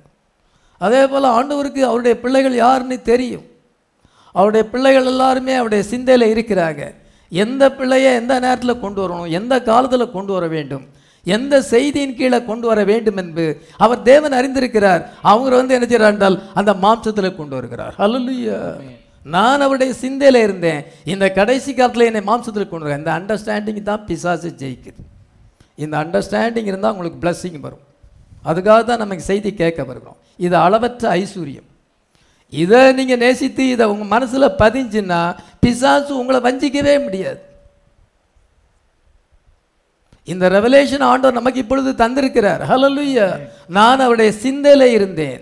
நான் ஒரு நினைவாக இருந்தேன். நான் ஒரு தாட்டாக இருந்தேன். அந்த தாட்ல இருந்து நான் இன்னைக்கு ஃப்ளஷில் வந்திருக்கிறேன். ஹல்லேலூயா. கர்த்தர் என்ன இங்கே கொண்டு வந்திருக்கிறார். ஹல்லேலூயா. அவருடைய தாட்டில் இருந்தால் அவர் கொண்டு வராமல் இருப்பாரா? அவர் கொண்டு வராமல் இருக்க மாட்டார். ஹல்லேலூயா. அவருடைய தாட்டில் இருந்தால் நம்மளை எப்படினாலும் உலகத்தில் கொண்டு வருவார். அதனால் நம்ம இங்கே உலகத்தில் வந்திருக்கோம்னா என்ன அர்த்தம் என்றால் அவருடைய தாட்டில் இருக்கிறோம். இன்னும் சிலர் அவருடைய தாட்டில் இருக்கிறாங்க. அவங்கள இன்னும் கொண்டு வரணும். உங்களுக்கு ஒரு குழந்தை வரணும்னா முதல்ல அவர் தாட்டில் அது இருக்கணும். அவருடைய தாட்டில் இருந்துச்சுன்னா உங்களுக்கு குழந்தை கண்டிப்பாக கிடைக்கும். இதுதான் ரகசியம், இதுதான் மிஸ்ட்ரி. உங்கள் மூலமாக அந்த குழந்தையை கொண்டு வரணும் அப்படின்னு ஆண்டவர் வச்சிருந்தா அதை கொண்டு வருவார். அந்த குழந்தை இப்போ உங்களுக்கு தெரியாது, அவருக்கு தாட்டில் இருக்குது. பெனகாஸ் ஆண்டவருடைய தாட்டில் இருக்குது. கர்த்தர் அந்த ஜெண்டால் எப்பொழுது அவனை கொண்டு வரணும்னு ஆண்டவர் நினைக்கிறார். அதனால் கேல்வின் எமீமா மூலமாக இதோ ஆண்டவர் ஏற்ற வேளையில் உலகத்துக்கு கொண்டு வந்திருக்காருன்னு நம்ம விசுவாசிக்கிறோம். ஹல்லேலூயா. இதை உலகத்து மக்களுக்கு இது தெரியுமா? நமக்கு அவன்கிட்ட சொன்னால் இது பைத்தியன்னு நம்மளை நினைப்பாங்க. சாபனத்து மக்களுக்கு எதாவது பெந்தகோஸ்த பாஸ்டருக்கு அது தெரியுமா? பெரிய பாஸ்டராக இருந்தாலும் அது தெரியாது. நமக்கு தெரியுது.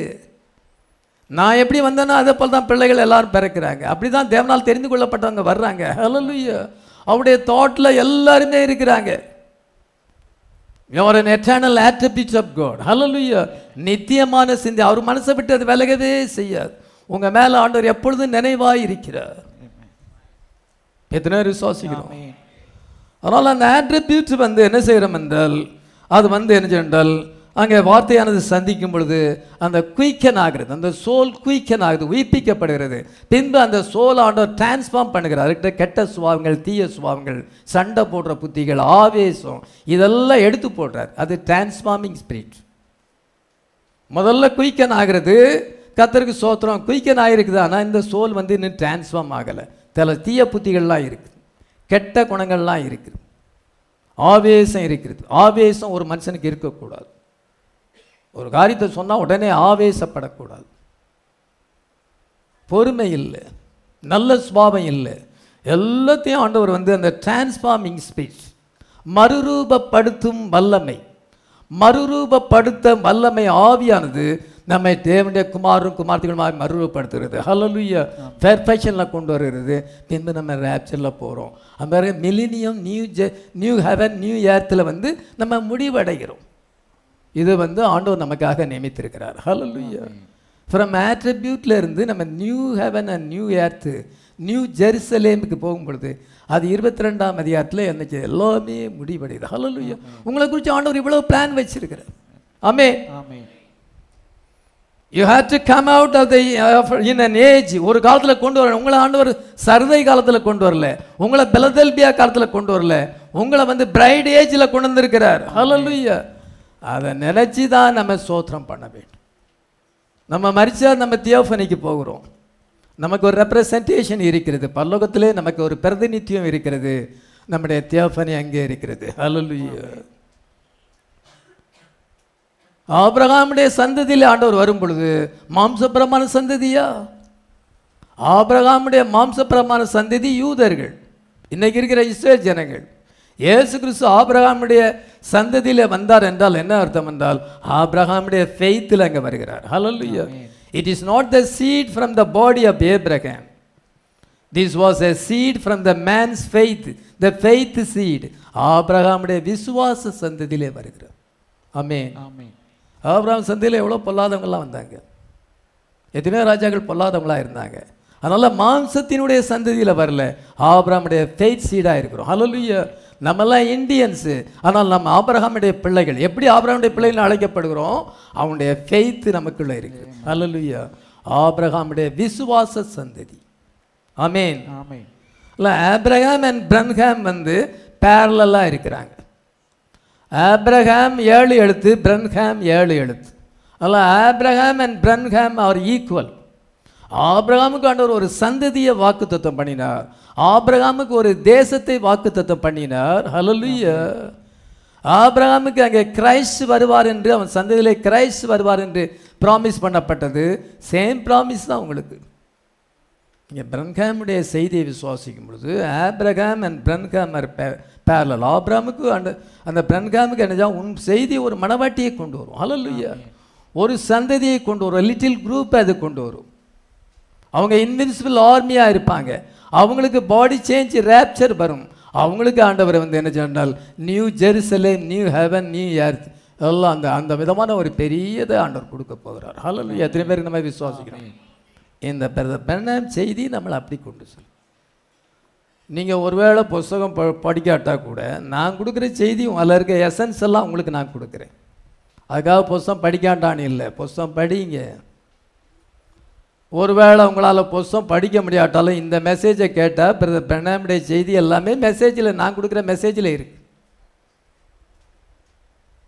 அதனால் இந்த மெசேஜ் என்னென்னா, தீர்க்கதரிசியுடைய செய்தி ஆபிரகாமுக்கு என்ன ப்ராமிஸ் கொடுத்தாரோ அதே ப்ராமிஸ் தான் இவர் கொடுத்துருக்கிறார். அது என்ன ஷேடோ, இது ரியாலிட்டி. ஹல்லேலூயா. அதை விட இது கிரேட்டர் பிளஸிங். ஹல்லேலூயா. அல்ல ஆபிரகாமுடைய சந்ததியிலே கிறிஸ்து வருவார் என்றால் இந்த மெசேஜில் கிரைஸ்ட் இருக்கிறார். It is a revelation of Jesus Christ. Hallelujah. எவ்வளவு மகத்தானதாக இருக்கிறது. கர்த்தர் நமக்கு அளவற்ற ஐஸ்வரியத்தை தந்திருக்கிறார். ஆமென். கடைசியில் நமக்கு என்ன வரணும்? Spoken word manifestation. பெனாமுக்கு ஸ்போக்கன் வேர்டு மேனிஃபெஸ்டேஷன் வந்துச்சுன்னா பிரைடுக்கும் வர வேண்டும். பெனாம என்ன சொல்லுகிறார்? அணில் வேட்டையாட போகும்பொழுது அவருக்கு ஒன்றும் கிடைக்கல. அவர் அப்படியே படுத்து இருக்கிறார். அப்பொழுது கர்த்தர் சொல்லுகிறார், ஸ்டாண்ட் டு யுவர் ஃபீட், நீ எழும்பி நில். And speak for the squirrels, நீ அணில் வரக்கடவுது என்று நீ சொல்ல கடவாயின்னு சொல்லும் பொழுது நீ படுத்து கிடக்காத, எழும்பு. நீ சோர்வாய் இருக்காண்டா, உனக்கு ஒரு வேட்டை பொருள் கிடைக்கவில்லை என்று சோர்வாய் இருக்கிற. எத்தனை உனக்கு வேணும்? 3 ஸ்குரில்ஸ் வேணும். சொல்லு, எங்கேருந்து வர வேண்டும்? அவர் வார்த்தை உரைக்கும் பொழுது அணில்கள் அங்கே வந்தது. தேவன் அங்கே அணில்களை சிருஷ்டித்தார். ஹல்லேலூயா. இப்பொழுது அங்கே மலையில் வேட்டையாட போகும்பொழுது அவரும் அவருடைய நண்பர்களும் போயிருக்கிறார்கள். அங்கே பனிப்புயல் வருகிறது. அந்த பனிப்புயல் வந்தாச்சுன்னா மலையில் கீழே இறங்கும்படியாக ஓடி வர்றார். ஏன் ஓடி வர்றாருன்னா பாதையெல்லாம் மறைஞ்சு போகும், வழி தெரியாது. பனி வழியெல்லாம் மூடிடும். அதனால் எங்கே வழி தெரியாமல் போயிடும். இதுக்காக எல்லாரும் ஓடி வரும் பொழுது brother Branham running from the blizzard, அந்த பனிப்புயலிருந்து தப்பித்துக் கொள்ளும்படியாக ஓடி வருகிறார். கர்த்தர் என்ன சொல்லுகிறார்? Go back in the blizzard, நீ அந்த பனிப்புயலுக்குள்ளே நீ போ, அதை நோக்கி போ. It wouldn't work too well outside of here. I am the one who claimed the storm, who calm the storm and that night in Galilee, கலிலேயாவிலே அந்த ராத்திரியிலே நான் தான் கடலை பார்த்து அமைதலாயிரு என்று சொன்னேன். அது எத்தனை வருஷம் ஆயிடுச்சு? 2000 years ஆகிவிட்டது. இப்பொழுது கர்த்தர் சொல்லுகிறார், நீ என்ன செய்யணும் என்றால் அதை நோக்கி நீ சொல்லு. நீ அந்த பனிப்புயல் போக வேண்டும். இப்பொழுது என்ன? கொலரோடா மலையில் அவர் இருக்கிறார். கொலரோடா என்ற மலையில் இருக்கும் பொழுது ஸ்பீக் டு தி ஸ்டார்ம், இந்த புயலை நோக்கி நீ பேசு. This conversation with you in the blizzard, நீ பிளிஸார்டோடு பேசு, அதோட கான்வர்சேஷன் பண்ணு, அதை நோக்கி நீ பேசு. அதை நோக்கி பேசும் பொழுது என்ன ஆனது? அவர் என்ன பேசுகிறார்? அவர் சந்தேகப்படலை, அவர் எந்த கொஸ்டினும் கேட்கல. அவர் என்ன சொல்லுகிறார்? Storm go back where you came from, பனிப்புயலே நீ எங்கே இருந்து வந்தாயோ அங்கே போ. Let the sun shine out, அது 4 நாட்கள் சூரியன் பிரகாசிக்கட்டும். Let the brothers everybody get their trophy before we go back home. நாங்கள் வீட்டுக்கு போகணும்னால வேட்டை பொருளை பிடிச்சிட்டு போகணும். வேட்டையாட வந்திருக்காங்க, வேட்டை பொருள் இல்லாமல் வெறுமையாக திரும்ப முடியாது. பனிப்புயல் வேட்டையாட முடியல. அதனால் 3 நாள் எங்களுக்கு சூரியன் பிரகாசிக்கணும். நாங்கள் வேட்டை பொருளோடு நாங்கள் போகணும். நடந்துச்சா? நடந்துச்சு. ஹல்லேலூயா. பாருங்க, இதுதான் ஸ்போக்கன் வேர்டு மேனிஃபெஸ்டேஷன். இதே ஸ்போக்கன் வேர்டு மேனிஃபெஸ்டேஷன் நம்ம வர வேண்டிய சீசனில் இருக்கும். இப்பொழுது ஓப்பனிங் ஆஃப் த வேர்டு, ரெண்டாவது அது ஸ்போக்கனிங் ஆஃப் அந்த ஸ்போக்கன் வேர்டு மேனிஃபெஸ்டேஷன், அது வர வேண்டிய நம்ம நேரத்தில் நம்ம இப்பொழுது இருந்து கொண்டிருக்கிறோம். இப்பொழுது டெம்பரரியாக இருக்கிறது, அது ஃபுல் பவராக வர வேண்டிய நேரத்தில் நம்ம இருக்கிறோம். ஆமென். அந்த அந்த நெக்ஸ்ட் அந்த காரியங்கள் நிகழ வேண்டியதாக இருக்கிறது. கர்த்தர் என்ன செய்வார் என்றால் அதை நம்முடைய வாழ்க்கையிலே நிறைவேற்றுவார். அதை ஊழியத்திலே அவர் கொண்டு வருவார்.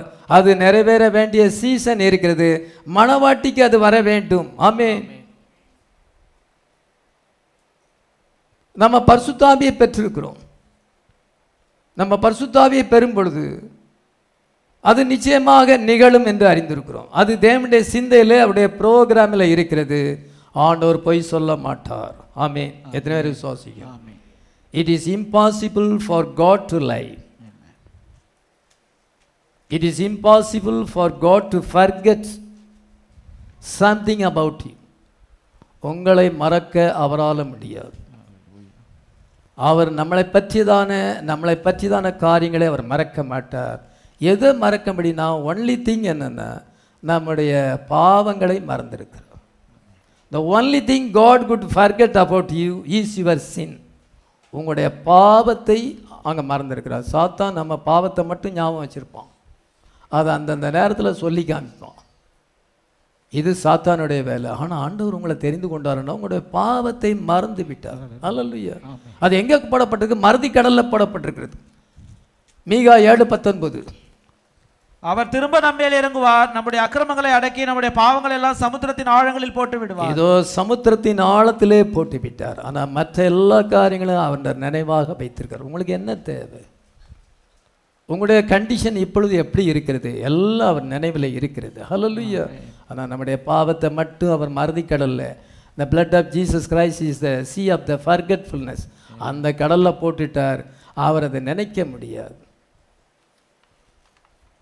அதனால நம்ம என்ன ஆண்டவர் நம்மை மறப்பதில்லை. ஹல்லேலூயா. ஏசாயா 49:15. ஏசாயா 49:15. ஸ்திரீயானவள் தன் கர்ப்பத்தின் பிள்ளைக்கு இறங்காமல் தன் பாலகனை மறப்பாளோ? அவர்கள் மறந்தாலும் நான் உன்னை மறப்பதில்லை. ஸ்திரீயானவள் தன் கர்ப்பத்தின் பிள்ளைக்கு இறங்காமல் தன் பாலகனை மறப்பாளோ? பிறந்த குழந்தைய ஒரு தாய் மறக்க முடியாது.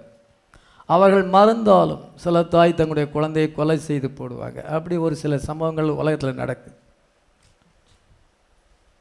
தவறான விதத்திலே அங்கே குழந்தை பிறக்கும் பொழுது அதை கொன்று போடுகிறார்கள். அல்லது வேறொருவரோடு கூட தவறான உறவு வைத்திருந்தால் பிள்ளை தடையாக இருக்கிறது என்று கொன்று போடுகிறார்கள். பேப்பரில் நம்ம வாசிக்கிறோம். ஆனால் ஒரு உண்மையான தாய், அவ்விதமான பாவம் இல்லாத ஒரு தாய் தன் பிள்ளையை மறக்க முடியாது. அந்த பச்சை குழந்தையை மறக்க முடியாது. அதே போல தான் ஒருவேளை அவர்கள் மறந்தாலும் நான் உன்னை மறப்பதில்லை. ஹல்லேலூயா. நம்முடைய பாவத்தை மறந்துட்டார், ஆனால் நம்முடைய வாழ்க்கையை அவர் மறப்பதில்லை. ஆமென். அந்நாளை நினைத்தருளினார். God remembered Hannah. God remembered Rachel. Hallelujah. God remembered Noah. Hallelujah. நான் ஆண்டவரே நம்முடைய ராஜ்யத்தில் வரும் பொழுது நீர் என்னை நினைத்தருளும். Today you will sit with me in paradise. Hallelujah. ஆண்டவரே என்னை நினைத்தருளும் இந்த கள்ளன் சொன்னா, இன்னைக்கு நீ என்னுடனே கிட்ட பரதி. அவர் நம்மை மறப்பதில்லை. ஹல்லேலூயா. நாம் அவருடைய சிந்தையில் எப்பொழுதும் இருக்கிறோம். ஆமென். விதமான ஒரு ஜனங்களாக நம்ம இன்னைக்கு இருக்கிறோம். நமக்கு இன்னைக்கு ஃபுல்னஸ் ஆஃப் வேர்டு இருக்கிறது. அதனால் நம்மகிட்ட ஒரு ரிப்போர்ட் இருக்கிறது. நாம் அதை அறிவிக்க வேண்டும். கர்த்தருடைய புயம் யாருக்கு வெளிப்பட்டது? இன்னைக்கு கர்த்தருடைய புயம் நமக்கு வெளிப்பட்டிருக்கிறது. ஹல்லேலூயா. God became son. Hallelujah. The right hand of God is Jesus Christ. The right hand of God is the fullness of word. கர்த்தருடைய புயம் நமக்கு வெளிப்பட்டிருக்கிறது. ஆமென். ரெண்டு இஸ்ரவேலை குறித்து பவுல் சொல்லுகிறார். அதை சொல்லி நான் முடிச்சிடலான்னு பார்க்குறேன். கலாத்தியர் 4 22 வாசிக்கலாம். ஆபிரகாமுக்கு 2 குமாரர் இருந்தார்கள் என்று எழுதியிருக்கிறது. ஒருவன் அடிமையானவரிடத்தில் பிறந்தவன், ஒருவன் சுயாதீனம் உள்ளவரிடத்தில் பிறந்தவன். அடிமையானவரிடத்தில் பிறந்தவன் மாம்சத்தின்படி பிறந்தான், சுயாதீனம் உள்ளவரிடத்தில் பிறந்தவன் வாக்குத்தத்தத்தின்படி பிறந்தான். இவைகள் ஞான அர்த்தம் உள்ளவைகள். அந்த ஸ்திரீகள் 2 ஏற்பாடுகளாம். ஒன்று சீனாய் மலையில் உண்டான ஏற்பாடு, அது அடிமைத்தனத்திற்குள்ளாக பிள்ளை பெறுகிறது. அது ஆகார் என்பவள் தானே. ஆகார் என்பது அரபி தேசத்தில் உள்ள சீனாய் மலை. அந்த ஆகார் இப்பொழுது இருக்கிற எருசலேமுக்கு சரி. இவள் தன் பிள்ளைகளோடு கூட அடிமைப்பட்டிருக்கிறாளே. மேலான எருசலேமோ சுயாதீனம் உள்ளவள், அவளே நம்ம எல்லாருக்கும் தாயானவள். சரி, போதும். தொடர்ந்து நம்ம வாசிக்கும் பொழுது அந்த 2 இஸ்திரிகளை குறித்தும் அவங்கள பெற்ற பிள்ளைகளை குறித்தும் சொல்லப்பட்டிருக்கிறது. அதே மாதிரி தான் இன்றைக்கி 2 பிள்ளைகள் இருக்கிறாங்க, 2 இஸ்திரிகள் இருக்கிறாங்க. ஒன்று பிரைட் சர்ச், இன்னொன்று டினாமினேஷன் சர்ச். 2 இஸ்திரிகள் இருக்கிறார்கள், 2 குமார்கள் இருக்கிறார்கள். Denomination believer and real believer. Hallelujah. Elected people. இதமாக 2 இஸ்திரிகள், அவர்கள் பெற்ற பிள்ளைகள் இன்றைக்கும் உலகத்தில் இருக்குது. பவுல் அங்கே ஒரு கம்பேரிஷன் பண்ணுகிறார். என்ன கம்பேரிஷன் பண்ணுகிறார் என்றால், ஆகாரையும் சாராளையும் கம்பேர் பண்ணுகிறார். இந்த 2 இஸ்திரிகள் ஆகார் அண்ட் சாரா. இந்த ஆகார் இப்பொழுது இருக்கிற எருசலேமுக்கு சரி என்று சொல்லுகிறார். அது எருசலேமுக்கு அது பேரலாக இருக்கிறது. இப்பொழுது இருக்கிற எருசலேம் அந்த ஜூஸ், அந்த ஜூஸ் இப்பொழுது அவங்க தேவனால் தெரிந்து கொள்ளப்படலை, இன்னும் அவங்க பேர் அழைக்கப்படலை. இப்பொழுது இருக்கிற இஸ்ரேல் இங்கே யூதர்கள் வந்து எருசலேமுக்கு சரியாக இருக்கிறார்கள். ஆனால் நம்ம மேலான எருசலேம், சாரா வந்து மேலான எருசலேமாக இருக்கிறாள். ஹல்லேலூயா. நம்ம அந்த அவள் சுயாதீனம் உள்ளவள், இவள் ஒரு அடிமை பெண். ஆகார் ஒரு அடிமை பெண். அவளுக்கு பிறந்த குமாரன் இஸ்மவேல், சாராளுக்கு பிறந்த குமாரன் ஈசாக்கு. அதனால் 2 சர்ச்சஸ் இருக்கிறது, 2 குமார்கள் இருக்கிறார்கள். நேச்சுரல் ஜெருசலேம் அந்த heavenly Jerusalem. Hallelujah. New Jerusalem. ஆமென். இப்பொழுது இருக்கிற எருசலேம் வந்து அது ஆகார் என்பது அரபி தேசத்தில் உள்ள சீனாய் மலை. அவள் இப்பொழுது இருக்கிற அந்த யூதர்களுக்கு சமமானவளாய் இருக்கிறாள். இப்பொழுது அவள் அடிமைப்பட்டிருக்கிறாள். மேலான எருசலேமோ சுயாதீனம், she was a free woman, சுயாதீனம் உள்ளவள். அவளே நம்ம எல்லாருக்கும் தாய். she is our mother. hallelujah. ஆனால் என்ன எழுதப்பட்டிருக்கிறது என்றால், மாம்சத்தின்படி பிறந்தவன் ஆவியின்படி பிறந்தவனை துன்பப்படுத்தினான். Ismail was a persecutor. அவன் வந்து ஈசாக்கை துன்பப்படுத்தினான். 29ஆம் வசனத்தை வாசிக்கலாம். ஆகிலும் மாம்சத்தின்படி பிறந்தவன் ஆவியின்படி பிறந்தவனை அப்பொழுது துன்பப்படுத்தினது போல இப்பொழுது நடந்து வருகிறது. மாம்சத்தின்படி பிறந்தவங்க இருக்கிறாங்க, ஆவியின்படி பிறந்தவங்க இருக்காங்க. ஒருத்தர் வந்து செக்ஸ் பேர்த்தில் இருக்கிறாங்க, இன்னொருத்தர் நியூ பேர்த்தில் இருக்கிறாங்க. ஹல்லேலூயா. இயேசு கிறிஸ்து கல்வாரி சிலுவையில் ஏன் மரித்தார்? நம்ம நியூ பேர்த் அடையும்படியாக. born again என்று சொல்வதை விட நியூ பேர்த்துங்கிறது கரெக்ட், ரொம்ப மோஸ்ட் சூட்டபிள் வேர்டு. அதுக்கு ஆதாரம் என்ன வசனம்? 2 கொரிந்தியர் 5:12, ஒருவன் கிறிஸ்துக்குள் இருந்தால் புது சிஷ்யாக இருக்கிறான், பழையவைகள் ஒளிந்து போயின எல்லாம் புதியதாயின. நம்ம என்ன லாங்குவேஜ் யூஸ் பண்ணுறோம்? New birth. நீங்கள் நியூ பேர்த் அடைஞ்சிருக்கீங்களா? அப்போனா ஓல்டு பேர்த் இருக்குது, நியூ பேர்த் இருக்குது. ஓல்டு பேர்த் நம்ம தாய் தப்பன் மூலமாக பிறந்தது, அது இனச்சேர்க்கையின் மூலமாக பிறந்தது, செக்ஸ் பேர்த். இது வந்து என்னென்னா நியூ பேர்த், அவருடைய ஆவினாலும் அவருடைய வார்த்தையினாலும் பிறந்திருக்கிறோம். ஹல்லேலூயா. பைபிள் நியூ பேர்த்தை சொல்லுது. அவன் புது சிஷ்யாக இருக்கிறான். பழையவிலையில் அவனோட குடி எந்த விதமான தீய பழக்கம் கிடையாது, பேட் ஃப்ரெண்ட்ஸ் ஒன்றும் கிடையாது. பேட் ஃப்ரெண்ட்ஸ் இருந்தால் அவன் நியூ பேர்த் அடையலை. ஏதாவது தீய பழக்கம் இருந்தால் நியூ பேர்த் அடையலை. நம்ம இன்னைக்கு நியூ பேர்த் அடைஞ்சிருக்கோம். born again அப்படிங்கிற வேர்டை விட நியூ பேர்த்துங்க வேர்டு ரொம்ப அருமையாக இருக்குது. நியூ பேர்த்துங்க வார்த்தை தான் உபயோகப்படுத்தி இருக்கிறார்.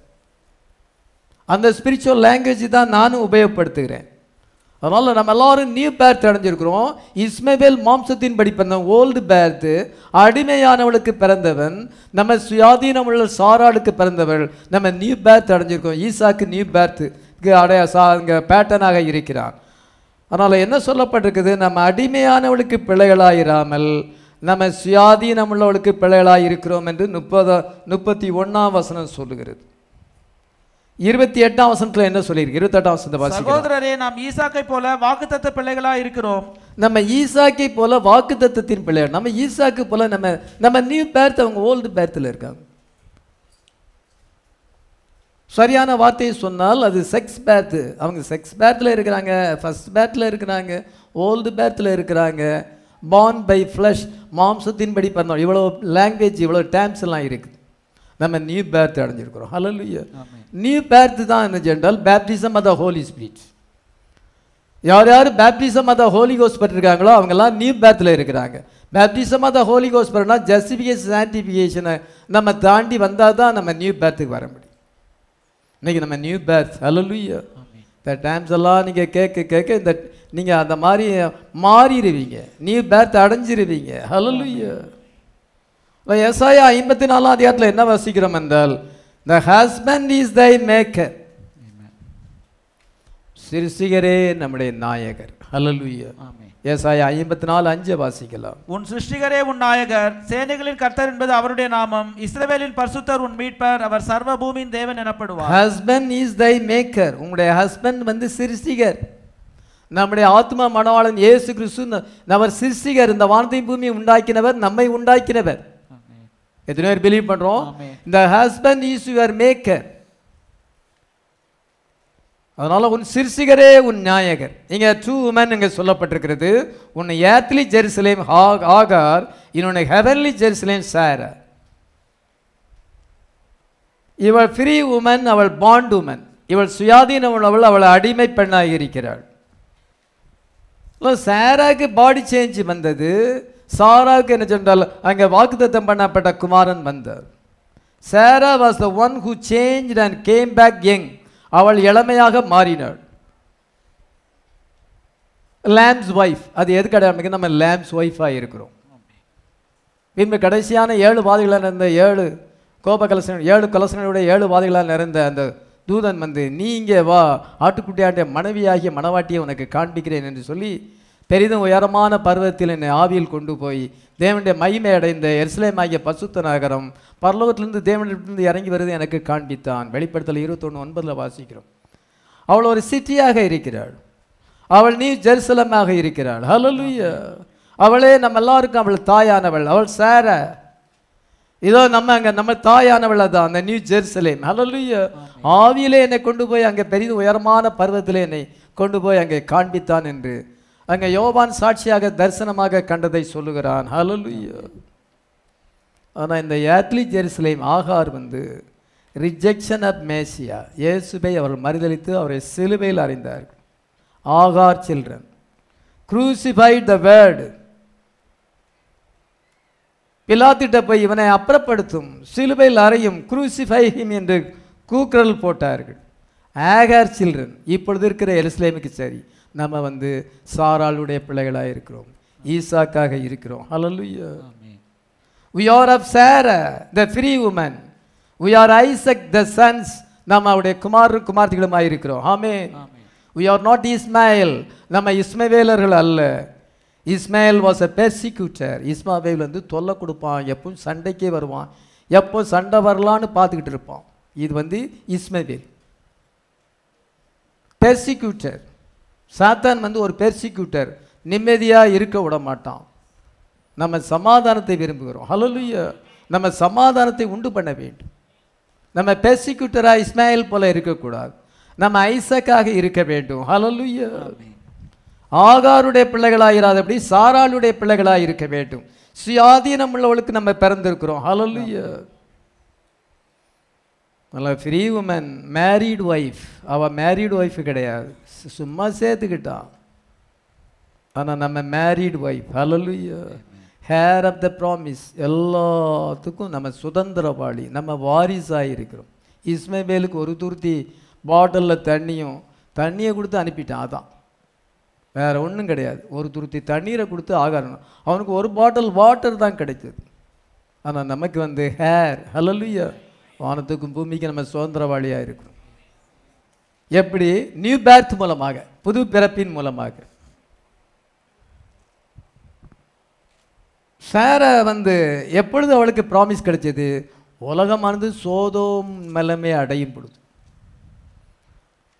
அவங்க எப்ரோனில் இருக்கிறாங்க, ஆனால் சோதோம் குமாராவில் பாவம் நிறைஞ்சு. இன்றைக்கி சோதோமின் நிலைமையை உலகம் அடைஞ்சிருக்கு. இன்றைக்கி உலகம் ஹோமோசெக்சுவலில் இருக்கிறது, அசுத்தமான பாவத்தில் இருக்கிறது. அதில் உலகம் இன்றைக்கி சோதோமின் நிலைமையை அடையும் பொழுது சாரா காண்டர் அங்கே ப்ராமிஸ் கொண்டு வருகிறார். என்ன ப்ராமிஸு? ஒரு பிராண உற்பத்தி திட்டத்திலே நீ ஒரு குமாரனை பெறுவாய். ஹல்லேலூயா. அந்த குமாரன் எதுக்கு அடையாளமாக இருக்குது? ஜீசஸ் கிரைஸ்டுக்கு அடையாளமாக இருக்கிறது. ஹல்லேலூயா. ஒரு பிராண உற்பத்தி திட்டத்திலே நீ ஒரு குமாரனை பெறுவாய். இன்னைக்கு நமக்கு என்ன ப்ராமிஸு? கர்த்தர் மேகத்திலே வருவார். ஹல்லேலூயா. இந்த இயேசுவானவர் எப்படி மேகத்தில் போனாரோ அப்படியே வருவார். February 28 கர்த்தராகிய இயேசு கிறிஸ்து மேகத்தில் வந்தார். ஹல்லேலூயா. ப்ராமிஸ் கொடுக்கப்பட்டிருக்கிறது. அந்த ப்ராமிஸ் என்ன செய்யறது என்றால் நமக்கு பாடி சேஞ்ச் அண்ட் ரேப்சரை கொண்டு வரும். சாராள் அங்கே எங்காக மாறினாள். ஹல்லேலூயா. ஆனால் ஆகாருக்கு எந்த ப்ராமிஸ் இல்லை. அவளுடைய மகன் இஸ்மவேலுக்கு எதுவுமே கிடையாது. அவன் மாம்சபரமான சந்ததியாக இருக்கிறான். ஆபிரகாமுடைய மாம்சபரமான சந்ததி, நீங்கள் ஆபிரகாமுடைய விசுவாச சந்ததி. அவனுக்கு நியூ பேர்த் இல்லை, உங்களுக்கு நியூ பேர்த் இருக்கிறது. ஹல்லேலூயா. நியூ பேர்த்னா புது சிருஷ்டிப்பை குறிக்க. நீங்கள் புது சிருஷ்டிப்பாக இருக்கிறீர்கள். அவள் எதுக்குமே அடிமை அல்ல. she is connected with Abraham. Hallelujah. Abraham எதுக்கு அடையாளம் இருக்கிறார்? பிரன்காம் அடையாளம். நம்ம பிரன்காமோடு கனெக்டடாக இருக்கிறோம், ப்ராஃபட்டோடு கனெக்டடாக இருக்கிறோம். இயேசு கிறிஸ்து கல்வாரியிலே மரித்தார், நமக்கு கிரயத்தை செலுத்தினார். அடக்கம் பண்ணப்பட்டார். அவர் 3ஆம் நாளில் உயிர்த்தெழுந்தார். பின்பு என்ன வந்தது? ஒரு சபை வந்தது. அதுதான் அப்போஸ்தல சபை. அப்போஸ்தல நடபடியிலே அந்த சபையை நம்ம காண்கிறோம். அந்த அப்போஸ்தல சபையானது வர வேண்டும் என்றால் அவர் மரிக்க வேண்டும், அடக்கம் பண்ணப்பட வேண்டும், உயிர்த்தெழ வேண்டும். அதன் நின்றுதான் என்ன சென்றால் அவருடைய மரணம், அடக்கம், உயிர்த்தெழுதல் பரிசுத்த ஆவியை பெறுவதற்கு வழி நடத்துகிறது. அது நியூ பேர்த்தை கொண்டு வருது. பரிசுத்த அபிஷேகம் தான் நியூ பேர்த். அதனால் என்ன மரணம், அடக்கம், உயிர்த்தெழுதல் இல்லாமல் நியூ பேர்த் வர முடியாது. Baptism of the Holy Ghost வர முடியாது. அவங்களுக்கு ப்ராமிஸ் என்னவென்றால் பரிசுத்த ஆவியை நீங்கள் சில நாளைக்குள்ளே பெறுவீர்கள். அதனால் அவர் மரணம், அடக்கம், உயிர்த்தெழுதல் முடிந்து விட்டது. நெக்ஸ்ட் வந்து promise of the Holy Spirit. அந்த ஹோலி ஸ்பிரிட் அவங்களுக்கு மேலறையில் ஊற்றப்படும் பொழுது ஒரு சபையை கொண்டது தான் அப்போஸ்தலிக் சர்ச். ஹல்லேலூயா. அதுக்கு பேர் தான் அல்பா பிரைட். ஹல்லேலூயா. அதே போல் இப்பொழுது அதே பேட்டர்ன். இதோ இயேசு கிறிஸ்து இப்பொழுது 2ஆம் முறை சிலுவையில் அறையப்பட்டிருக்கிறார். சாபனத்து மக்கள் தங்களுடைய புல்பிட்டில் இயேசு கிறிஸ்துவை சிலுவையில் அறைந்து விட்டார்கள். 2ஆம் முறை சிலுவையில் அறைந்தார். வேர்ட் ஃபார்மாக சிலுவையில் அறையப்பட்டிருக்கிறார். இண்டக்ட்மெண்ட் என்ற செய்தியில் என்ன சொல்லுகிறார்? I induct this generation for the second crucifixion of Jesus Christ. இயேசு கிறிஸ்துவை 2ஆம் முறை சிலுவையில் அறைந்ததாக உங்களை நான் குற்றம் சாட்டுகிறேன். கர்த்தர் அங்கே விதமாக சொன்னார். அதனால் அங்கே க்ரூசிஃபிகேஷன் என்ன கொண்டு வர வேண்டும்? ஃபர்ஸ்ட் க்ரூசிஃபிகேஷன் அல்பா பிரைடை கொண்டு வந்தது. இந்த செகண்ட் க்ரூசிஃபிகேஷன் என்ன கொண்டு வருது? அந்த 1964ஆம் வருஷம் அதை சொல்லுகிறார். அது இன்னைக்கு ஒரு பிரைடை கொண்டு வந்திருக்கிறது. இந்த பிரைடு என்னது? Omega bride. ஹல்லேலூயா. இவ்வளவு உலகம் எப்படி இருக்கிறது? சோதம் குமாராவாக இருக்கிறது. சோதம் குமாராவாக அது இருக்குது. பாவம் வந்து அதிகரித்து விட்டது. அதனால் வந்து சோதம் குமாரை அந்த ஃபயர்னால பேர்ன் பண்ணினார். அது ஆஷஸாக மாறினது. அதே போல் இந்த உலகத்தை ஆண்டவர் பேர்ன் பண்ணும் பொழுது சுட்டெரிக்க போகிறார். அது ஆஷஸாக மாறும். ஹல்லேலூயா. உலகம் வந்து என்ன சென்றால் அது ஒரே புகைக்காடும் அக்கினி கடல் ஆக்கி. நான் 7ஆம் தரிசனத்தில் நான் திரும்பி பார்த்தேன். எந்த ஜீவராசியும் இல்லை. அமெரிக்கா வந்து புகைக்காடாகவும் இடிபாடுகளாகவும் இருக்கிறது என்று அவர் சொல்லுகிறார். அங்கே என்ன சென்றால் இந்த உலகமானது அக்கினிக்கு இரையாக வைக்கப்பட்டிருக்கிறது. இன்னைக்கு நம்ம ஒமேகா பிரைடாக இருக்கிறோம். எப்பொழுது? செகண்ட் க்ரூசிஃபிகேஷனுக்கு பிறகு வந்திருக்கிறோம். Omega bride. ஹல்லேலூயா. இந்த ஒமேகா பிரைடு ஆண்டவர் எடுத்துக்கொள்ள போகிறார். Hallelujah. Body change and rapture சாராளுக்கு வந்தது போல நமக்கு வருகிறது. ஆமென். அந்த டெத் பரியல் அது வந்து என்ன ரெசரக்ஷன் பரிசுத்த ஆவியை பெரும்படியாக வழி நடத்தினது.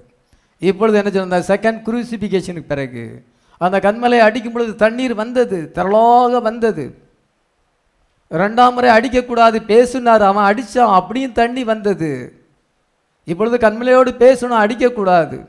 ஆதி யாத்ராம 17ஆம் அதிகாரத்தில் அடிக்கப்பட்டது. 2ஆம் திருப்பு எண்ணாகமம் 20ஆம் அடிக்கப்படும். இன்னைக்கு சாபனத்துக்காரர்கள் கண்மலை அடித்து விட்டார்கள். அவள் இயேசு கிறிஸ்துவை சிலுவையில் அறைந்து அந்த கண்மலை கிறிஸ்து. ஆனால் என்ன வாட்டர் நிறைய வந்திருக்கிறது. ஹல்லேலூயா. இன்னைக்கு செகண்ட் க்ரூசிஃபிகேஷன், ஃபர்ஸ்ட் க்ரூசிஃபிகேஷனில் வாட்டர் வந்தது, ஹோலி ஸ்பிரிட் அந்த மேலறையில் வந்தது. அதே போல் இன்னைக்கு இந்த opening of the seal, releasing the Holy Spirit. Hallelujah. இன்னைக்கு நம்ம மேலே தேவனுடைய அனாயிண்டிங் வந்திருக்கிறது. ஹல்லேலூயா. The new birth to bring you into the kingdom bypass. நீங்கள் அந்த ராஜ்யத்தை பைபாஸ் பண்ணி வந்திருக்கிறீங்க. இப்பொழுது அந்த ராஜ்யத்துக்குள்ளே உங்களை கொண்டு செல்கிறது. ஆமென். வேர்ட் இமேஜை நம்ம பைபாஸ் பண்ணி வந்திருக்கோம். நம்முடைய வேர்ட் பாடியை பைபாஸ் பண்ணி வந்திருக்கோம். நம்ம வேர்ட் பாடிக்கு போகிற தியோஃபனிக்கு நம்மளை கொண்டு செல்கிறது. நம்ம குளோரிஃபிகேஷனுக்கு நம்மை கொண்டு செல்கிறது. ஹல்லேலூயா. என்னதுன்னா the releasing of the Holy Spirit. ஒன்று சொல்லி முடிக்க போகிறேன். அது என்னவென்றால் ஆதாம் ஏவாள் ஆண்டவர் ஆசீர்வதித்தார். ஆதியாகமம் 1ஆம் அதிகாரம் 28ஆம் வசனத்தில் நீங்கள் பலுகி பெருகி பூமியை நிரப்புங்கள் என்று ஆசீர்வதித்தார். வீழ்ச்சி அடைவதற்கு முன்னதாக ஆண்டவர் அவங்களை ஆசீர்வதிக்கிறார். பலுகி பெருகி பூமியை நிரப்புங்கள். மல்டிப்ளை பண்ணுங்க. Replenish, multiply and replenish, fill the earth. இதோ பூமியை நிரப்புங்கள் என்று சொன்னார். ஆனால் என்ன ஏற்பட்டது? ஆதாம் ஏவாள் விழுந்து போனார்கள். சர்ப்பத்தினாலே விழுந்து போனார்கள். அதுக்கு பிறகு பிள்ளைகள் பிறந்து இன்னைக்கு பூமியை நிரப்பி இருக்கிறாங்க. நோவா காலத்தில் ஏற்கனவே நிறைச்சாச்சு. நிறைச்ச பிறகு ஆண்டவர் அழிச்சு போட்டார். ஒரு முறை பூமி நிறைஞ்சு போச்சு. ஜனத்தொகை அதிகமாயிட்டு இப்போ 2ஆம் முறை நிறைஞ்சிருக்கு. அன்னைக்கு வாட்டரில் அழிச்சார், இன்னைக்கு ஃபயரில் அழிக்க போகிறார். எல்லாம் உண்மையாக நடக்க போகிற காரியம். தேவனுடைய வார்த்தை சத்தியம், நிச்சயமாக சீக்கிரத்தில் நிறைவேற போகுது. அந்த ஜனத்தொகை பெருகும் பொழுது அழிவு வந்தது. அது என்ன, அந்த ஜனத்தொகை எப்படி பெருகினது? மாம்சத்தின்படி பிறந்ததுனால. Animal way of reproduction. Animal கிங்டத்தை மனுஷன் சேர்ந்தவனாக இருக்கிறான். Animal locomotive. அது ஒரு இடத்துலேருந்து அது அசைகிறது, அது ஓடுகிறது, சாடுகிறது. அதே போல் தான் மனுஷன். நீங்களும் உங்களுடைய பாடி அனிமல் பாடியை போல தான் இருக்கிறது. நீங்கள் அசையலைன்னா ஓடலைன்னா உங்களுக்கு ப்ராப்ளம் வரும். சுகர் கம்ப்ளைண்ட் வரும், ப்ரெஷர் சரி இருக்காது, உடம்பு மரத்து போகும். நமக்கு அசைவு தேவை, லோக்கோமோஷன் நமக்கு தேவை. அவ்விதமாக இருந்தாலும் நம்ம இன்றைக்கி நியூ பேர்த் அடைஞ்சு தேவசாயலாக வந்திருக்கிறோம். ஹல்லேலூயா. அந்த 6ஆம் நாளிலே உண்டாக்கப்பட்ட அந்த தேவசாயில் வந்திருக்கிறோம். ஆண்டவர் சொல்றார், நீங்கள் என்ன சொன்னால் multiply, replenish and subdue the earth. நீங்கள் உலகத்தை ஆண்டு கொள்கிறீர்கள். Have dominion over the earth அப்படின்னு உங்களை போல தேவனுடைய குமாரர்களை நீங்கள் பெறுங்கள் என்று சொன்னார். ஆனால் அப்படி பிறக்கலை. என் தாய் என்னை பாவத்தில் கற்பம் தரித்தாள். அதனால் நம்ம எல்லாரும் பாவத்தில் பிறந்துட்டோம். ஆண்டவர் சொன்ன வார்த்தை ஃபெயிலியர் ஆகுமா? ஒரு காலும் ஃபெயிலியர் ஆகுது. சேட்டனுக்கு தேவனுடைய வார்த்தையை ஒரு நாள் அவமாக்க முடியாது. எத்தனை பேர் விசுவாசிக்கிறோம்? தேவனுடைய வார்த்தையை பிசாசு அவமாக்க முடியாது. ஆண்டவர் சொன்னார், பலுகி பெரிய பூமியை நிரப்புங்கள் சொன்னார். அந்த வார்த்தை ஒரு நாளும் ஃபெயிலியர் ஆகாது. அப்படி அவங்க விழுந்து போகாமல் இருந்தால், அந்த ஏடேனில் அவங்க விழுந்து போகாமல் இருந்தால், பாவத்துக்குள்ளே போகாமல் இருந்தால், அந்த வசனம் நிறைவேறி இருக்குமா? நிறைவேறி இருக்காதா? நிறைவேறி இருக்கும். ஹல்லேலூயா. அது என்ன birth? Spoken word birth. Hallelujah. உரைக்கப்பட்ட வார்த்தையினாலே பிறப்பது. ஹல்லேலூயா. அதுதான் நியூ பெர்த். நம்ம நியூ பெர்த் இல்லை, அது ஸ்போக்கன் வேர்டு பெர்த். நம்ம பாவத்தில் பிறந்தனால தான் நமக்கு நியூ பெர்த் வருது. அது ஸ்போக்கன் வேர்டு பெர்த் ஒரிஜினல் பெர்த்தாக இருக்கிறது. நல்லா கவனிங்க. New birth. அதனால் நம்ம இப்பொழுது நியூ பேர்த்தில் வரும்பொழுது நமக்கு ரேப்சர் இருக்கிறது. நம்ம இன்னைக்கு சன்ஸ் அண்ட் டாட்டர்ஸ் ஆஃப் காடாக இருக்கிறோம். ஆனால் ஆதாம் விழுந்து போகாமல் இருந்திருந்தால், சர்ப்பத்தினாலே ஏவாள் வஞ்சிக்கப்படாமல் இருந்தால், பூமியை நிரப்பியிருப்பாங்களா? நிரப்பியிருப்பாங்க. அது எப்படி நிரப்பியிருப்பாங்க? Spoken word பேர்த்னால நிரப்பியிருப்பாங்க. இன்னைக்கு நீங்கள் எப்படி வந்திருக்கிறீங்க? நம்ம அம்மா அப்பா மூலமாக மாம்சத்தில் வந்திருக்கிறோம். ஸ்பீக்கிங் லைஸ், பொய் பேசுகிறவர்களாக வந்திருக்கிறோம். பாவத்திலே உருவாக்கப்பட்டு அக்கிரமத்தில் உருவாக்கப்பட்டு பாவத்திலே கற்பந்தரிக்கப்பட்டு பொய் பேசுகிறவர்களாக நம்ம வந்திருக்கிறோம். இது நம்முடைய ஓல்டு பெர்த்து. இப்போ நீங்கள் வார்த்தை வந்தபடி ஸ்போக்கன் வேர்ட் பெர்த் வந்திருக்கு. அதான் நியூ பெர்த். ஹல்லேலூயா. இப்பொழுது அந்த சர்பன் சீட் வரலன்னா நியூ பெர்த் வர வேண்டிய அவசியமே கிடையாது. இயேசு கிறிஸ்துவே வர வேண்டிய அவசியம் இல்லை. அதனால் அந்த அன்னைக்கு அந்த ஏவாள் விழுந்து போகாமல் இருந்தா, அங்கே ஆதியாகமம் 1:28 நிறைவேறுமா? நிறைவேறும். ஹல்லேலூயா. அப்போ அந்த பிள்ளைகள் யாரு? நீங்களும் நானும். நீங்களும் நானும் அவர் தாய் மூலமாக பிறக்க மாட்டீங்க, இஸ்திரி மூலமாக பிறக்க மாட்டீங்க. ஸ்போக்கன் வேர்ட் பெர்த்த உடையவர்களாக இருப்பீர்கள். ஹல்லேலூயா. இப்போ நம்ம மாம்சத்தின் பிறந்து அதுக்கு பிறகு நீ பேர்த்தில் வரும். அப்பொழுது அப்படியே இருக்காது. நீங்களும் இன்னைக்கு ஸ்போக்கன் வேர்ட் பெர்த்தில் இருக்கிறவங்க எல்லாம் அன்னைக்கு இருந்திருப்பாங்க. ஹல்லேலூயா. அன்னைக்கு அவங்க ஸ்போக்கன் வேர்டு அங்க ஆதாம் ஏவாள் வார்த்தையை உரைக்கும் பொழுது நீங்க வந்திருப்பீங்க. அதனால அந்த பேரண்ட்ஸ் வார்த்தையை உரைக்கும் பொழுது வந்துங்க ஸ்போக்கன் வேர்ட் பெர்த். இன்னைக்கு வார்த்தையினால பிறந்திருக்க நீங்க எல்லாருமே அவங்க ஆடாம் ஏவாள் விழுந்து போகாம இருந்தா நீங்களும் இந்த உலகத்தை நீங்க இப்ப இருக்கிறது போல அன்னைக்கு நீங்க இந்த உலகத்தை நிரப்பி இருப்பீங்க. ஆனால் அப்படி வராதனால ஆண்டவருடைய பிளானை சாத்தான் பீட் பண்ண முடியாது. ஆண்டவர் மாம்சத்தின்படி அந்த சர்ப்பத்தினால அப்படி ஒரு பிறப்பை அனிமல் வே ஆஃப் ரீப்ரொடக்ஷன் அவன் கொண்டு வந்தான். அதனால் நம்ம அனிமல் கிங்டத்தில் உடையவர்களாக இருந்தப்போ நம்ம தேவனுடைய ராஜ்யத்துக்கு வருகிறோம். ஹல்லேலூயா. நியூ பேர்த் நம்ம தேவனுடைய ராஜ்யத்துக்கு கொண்டு வருது. அனிமல் கிங்டத்தில் இருந்து நம்ம தேவனுடைய ராஜ்யத்துக்கு வரோம். எப்படி நியூ பேர்த்? இந்த ஸ்போக்கன் வேர்டை கொண்டு வந்து ஆண்டவர் கொண்டு வர. அதனால் ஆண்டவருடைய வார்த்தையை சாத்தான் ஜெயிக்க முடியுமா? பீட் பண்ண முடியாது. ஆனால் அப்படி வராமல் இருந்தால் நீங்களும் நானும் இந்த உலகத்தில் இருந்திருப்போம். ஆடம் அண்ட் ஈவ் போல நம்ம இருந்திருப்போம். நம்ம இப்படி தாய் மூலமாக பிறந்து பாவம் செய்து பலவிதமான பாடுகளை அனுபவித்து இவ்விதமான ஒரு பொல்லாத உலகமாக இந்த உலகம் மாறி இருக்காது. அது ஏடனாக இருந்திருக்கும். நம்ம ஏடனில் பிறந்திருப்போம். நீங்கள் நானும் ஏடனில் பிறந்திருப்போம். நீங்கள் நானும் தேவனுடைய குமாரும் குமார்த்தி நம்முடைய ஃபர்ஸ்ட் பர்த்டே கரெக்டாக இருக்கும். நமக்கு ஒரு நியூ பர்த் அவசியம் இல்லை. நம்ம அப்பொழுது சதா காலமும் இந்த உலகத்தை ஆளுகை செய்வோம். ஹல்லேலூயா. சாத்தான் ஆண்டவருடைய பிளானை சாத்தான் பீட் பண்ண முடியாது. நீ பாவத்தில் ஜனங்களை வஞ்சித்து போட்டாயா, நான் வேர்டை கொடுத்து ஸ்போக்கன் வேர்டு பேர்த்து அவங்களுக்கு இழந்து போன ஏடேனே நான் திருப்பி கொடுப்பேன். அதை மில்லினியத்தில் நான் கொடுக்க போறேன். இதை எல்லாத்தையுமே அந்த கிங்டத்தை நான் ரெஸ்டோர் பண்ணுகிறேன்னு சொல்லுகிறார். ஹல்லேலூயா. நீ யார் யார் வார்த்தையினாலே பிறந்தார்களோ, யார் யார் நியூ பர்த் நீங்கள் அடைஞ்சிருந்தீங்கன்னா, நீங்கள் ஒருவேளை ஆதாம் ஏவாள் விழுந்து போகலன்னா நீங்களும் இந்த உலகத்தில் பிறந்திருப்பீங்க. ஹல்லேலூயா. நீங்கள் என்ன நியூ பர்த் அடைஞ்சவங்களுக்கு தான் இந்த உலகம். எதையுமே சாத்தானுடைய பிளானை, சாத்தான் ஆண்டவருடைய பிளான் ஒரு சின்ன பிளானை கூட அவன் அவமாக்க முடியாது. ஆண்டவர் என்ன செஞ்சார், நீ இப்படி கொண்டு வந்தியா, நான் அப்படி கொண்டு வரேன். நியூ பேர்த் மூலமாக என்னுடைய பிள்ளைகளை கொண்டு வருகிறேன். ஸ்போக்கன் வேர்ட் பேர்த் மூலமாக நான் என்னுடைய பிள்ளைகளை கொண்டு வரேன். ஒவ்வொரு காலத்துக்கும் ஒரு செய்தியை கொடுத்து நான் கொண்டு வருகிறேன். ஹல்லேலூயா. நீங்கள் நானும் அப்படி இருக்கிறோம். இதுதான் ஒரிஜினாலிட்டி. இப்போ நீங்கள் ஒரிஜினல் பேர்த்துக்கு வந்துச்சு. ஹல்லேலூயா. ஆண்டவர் தம்முடைய சந்ததியை காண்கிறார். வெட்டிங் சப்பரில் போகும்பொழுது அவர் தம்முடைய சந்ததியை பார்க்கிறார். ஹல்லேலூயா. இந்த சந்ததி நான் ஸ்போக்கன் வேர்டு மூலமாக வரணும்னு நினைச்சேன். ஆனால் சாத்தான் இடையில கொண்டு வந்து இந்த செக்ஸ் பேர்த்தை கொண்டு வந்துட்டான். ஆனால் நான் அதை பீட் பண்ணுறதுக்காக நியூ பேர்த்து கொண்டு வந்தேன். நான் கல்வாரியில் மரணம் அடக்கம் உயிர்த்தெழுதல் மூலமாக இதை நியூ பேர்த்து நான் கொண்டு வந்திருக்கிறேன். இதை என்னுடைய பிள்ளைகள் எல்லாம் வந்துட்டாங்க. ஒரு பிள்ளை கூட வேஸ்ட் ஆகலை, ஒரு பிள்ளை கூட மிஸ் ஆகலை. எல்லாரையும் அவர் தம்முடைய சந்ததியை பார்க்கிறார், தம்முடைய பிள்ளைகளை பார்க்கிறார். ஆண்டவர் கிராண்ட் சில்ட்ரன் கிடையாது, எல்லாருமே சன்ஸ் அண்ட் டாட்டர். அவங்க முன்னால் பிறந்திருக்காங்க. சில மூத்த பிள்ளை இருக்குது, இளைய பிள்ளை இருக்குது. அதே மாதிரி தான் ஆண்டவருக்கு. இது மூத்த பிள்ளை, இளைய பிள்ளை. ஆண்டவருக்கு நிறைய பிள்ளைகள். இதோ அவர் பெரிய ஒரு சந்ததி இருக்கிறது. ஹல்லேலூயா. அவருடைய சந்ததி எல்லாம் பார்க்கிறார். பார்க்கும் பொழுது என்ன ஒரு சந்தோஷம். கல்யாணம் வந்தால் நம்ம குடும்பத்தார் எல்லாரையும் பார்க்குறோம்.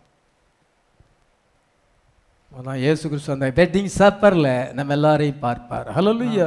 எல்லாருடைய சந்ததி ஸ்போக்கன் வேர்ட் பேர்த்துடையவங்க. யாருமே இந்த செய்திக்கு முன்னால் ஏமாற்ற முடியாது. உங்கள் லைஃப் உங்களை காட்டி கொடுத்துரும். நீங்கள் ஸ்போக்கன் வேர்டு பேர்த்துகளா அல்லது செக்ஸ் பேர்த்தில் தான் இருக்கிறீங்களா, ஃபர்ஸ்ட் பேர்த்தில் தான் இருக்கிறீங்களா? நம்ம ஸ்போக்கன் வேர்டு பேர்த்து ஒன்று இருக்கும். Real children of God. நம்ம ஒரிஜினல் பேர்த் அடைஞ்சிருக்கணும். நம்ம new birth. You are the generation of Jesus Christ. அவர் தம்முடைய சந்ததியை கண்டு சந்தோஷப்படுவார். அந்த நாளுக்காக அவரும் காத்திருக்கிறார், நாமும் காத்திருக்கிறோம். கர்த்தர் நம்மை ஆசீர்வதிப்பாராக. நம்ம எல்லாம் ஜெபிக்கலாம். நம்மெல்லாம் ஜெபம் பண்ணுவோம். கர்த்தர் வெளிப்படும் நாள், அளித்திடும் கிருபை.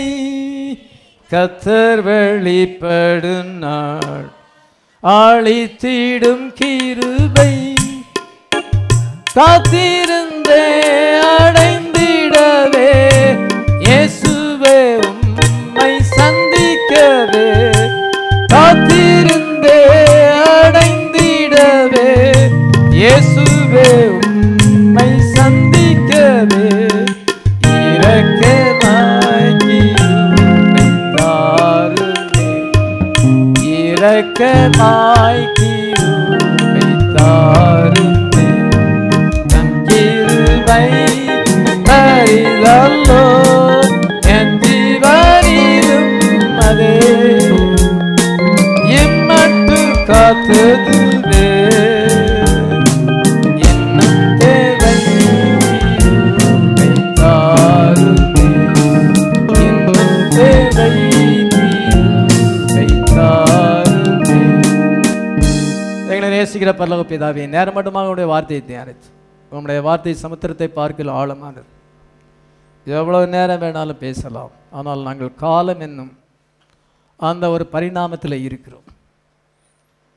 எல்லாத்துக்கும் ஒரு டைம் லிமிட் இருக்கிறது. நாங்கள் அதிக நேரம் காத்திருக்க முடியாது. நீர் எல்லாத்தையும் அறிந்திருக்கிறீர். கேட்டதான வார்த்தைகள் உம்முடைய பிள்ளைகள் யார் என்பதையும், என்ன ஸ்தானத்தில் எங்களை நீர் வைத்திருக்கிறீர், எங்களுக்கு அளித்த விசேஷித்த கிருபை என்ன என்பதை நாங்கள் நினைத்து பார்த்து நாங்கள் நமக்கு சோத்திரம் செலுத்தும் பொழுது, அந்த ஃபெய்த் வரும் பொழுது பிசாசை நாங்கள் ஜெயிக்க முடியும். உங்கள் விசுவாசமே உலகத்தை ஜெயிக்கிறச்சு. வெளிப்பாட்டினாலே சத்ருவை ஜெயிக்க முடியும். Nothing will harm your not even death. ஒன்று எங்களை சேதப்படுத்த மாட்டான் என்று எங்களுக்கு ப்ராபசி சொல்லப்பட்டிருக்கிறது. அந்த ப்ராபசி நிறைவேறட்டும். நாங்கள் கர்த்தர் வெளிப்படும் நாளில் அளிக்கப்படுகிற கிருபையைக்காக நாங்கள் காத்திருக்கோம். அந்த நாளிலே உங்களுடைய கிருபையினால் எங்களை எடுத்துக்கொள்கிறோம். அந்த கிருபையை நாங்கள் நம்பி இருக்கிறோம். அது பூரணமாக எங்களுக்கு அளிக்கப்பட போகிறதுக்காக சோதரம். எல்லாத்துக்கும் முடிவு சமயமாகிவிட்டது. நீர் உம்முடைய சந்ததியை சேர்த்து கொள்ளப் போகிறீர். உம்முடைய சந்ததியை சேர்த்து கொள்ள வேண்டும். உம்முடைய சந்ததியை காண விரும்புகிறீர். அவர் தம்முடைய சந்ததியை கண்டு நீடித்த நாளாக இருப்பார் என்று சொல்லியிருக்கிற அந்த வார்த்தை நிறைவேறட்டும். எங்கள் மனதாய் கேள்விப்பட்டதை விசுவாசித்தவன் யார்? கர்த்தருடைய புயம் யாருக்கு வெளிப்பட்டது? இன்றைக்கி எங்களுக்கு கர்த்தருடைய புயம் வெளிப்படுத்தப்பட்டது. அவ்விதமான ஜனங்களாக இருக்கிறோம். யாருக்கு வெளிப்படுத்தப்பட்டது? அந்த கொஸ்டின் ஆண்டவரை பாருங்க. ஏசாயா ஒரு கொஸ்டினில் முடித்து விட்டு போய்விட்டான். அதுக்கு ஆன்சர் சொல்லலை. இன்றைக்கி அதுக்கு ஆன்சர் எங்களுக்கு சொல்லியிருக்கிறீர்கள். ஆண்டவர் எங்களுக்கு கர்த்தருடைய புயம் வெளிப்பட்டிருக்கு. Thank you Jesus. இந்த வார்த்தையை கேட்டு அனைவரையும் ஆசீர்வதிப்பீரார். இந்த ராத்திரியில் எங்களோடு கூட இருப்பீரார். நேரில் ஆண்டவரே எங்களுடைய மூத்த சகோதரிக்காக ஜெபிக்கிறோம். கர்த்தாவே நீர் ஆண்டவரே அந்த சகோதரிக்கு சுகத்தை தருவீராக. மெர்லினுடைய தாயாருக்கு சுகத்தை தார். ஹாஸ்பிட்டலில் இருக்கிற அவங்களுக்கு நீர் சுகத்தை தந்து கர்த்தாவே விடுதலையாகி போகத்தக்கதாக உதவி. ஆயுஷ் நாளை கூட்டி கொடுப்பீராக. தன்னுடைய வேலைகளை தானே செய்யத்தக்கதாக அவ்விதமான ஒரு அற்புதத்தை செய்வீராக. கர்த்தாவே இறங்க வேண்டுமா ஜெபிக்கிறோம். இந்த நேரத்தில் உடைய வல்லமை தொடட்டும். கர்த்தாவே நீ சுகத்தை தருவீராக. எங்களுடைய ப்ரேயர் ரிக்வெஸ்ட் இங்கே எழுதி கொடுக்குற எல்லா ப்ரேயர் ரிக்வெஸ்ட்டுக்கும் நீர் ஆன்சர் கொடுப்பீராக. நீர் பலன் அளிப்பீராக. கர்த்தாவே நீர் அவ்விதமாய் செய்ய போகிறதுக்காக மக்கு சோத்திரம். Thank you Jesus for the healing. இன்னும் யார் யார் ஆண்டவரே பலவீனத்தில் இருக்கிறார்களோ, சுகவீனத்தில் இருக்கிறார்களோ, எந்த ஒரு குழந்தையாயிலும் சுகவீனமாக இருந்தாலும் எல்லாருக்கும் நீர் சுகத்தை தருவீராக, பலத்தை தருவீராக, தேவைகளை சந்திப்பீராக. எல்லா விதமான ஆபத்துகளுக்கும் எங்களை விலக்கி பாதுகாத்து கொள்வீராக. இயேசு கிறிஸ்துவின் நாமத்தில் வேண்டிக் கொள்கிறோம். உனக்கு மகிமை தூக்கி எடுத்தார் காரேசு கரத்தை நீட்டி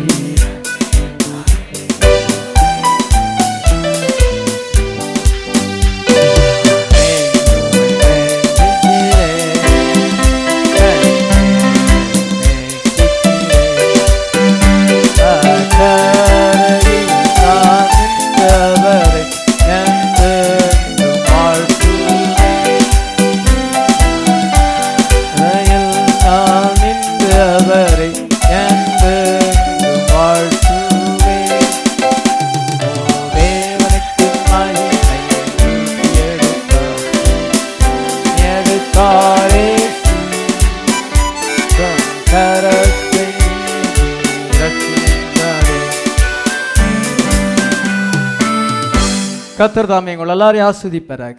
ஆமீன்.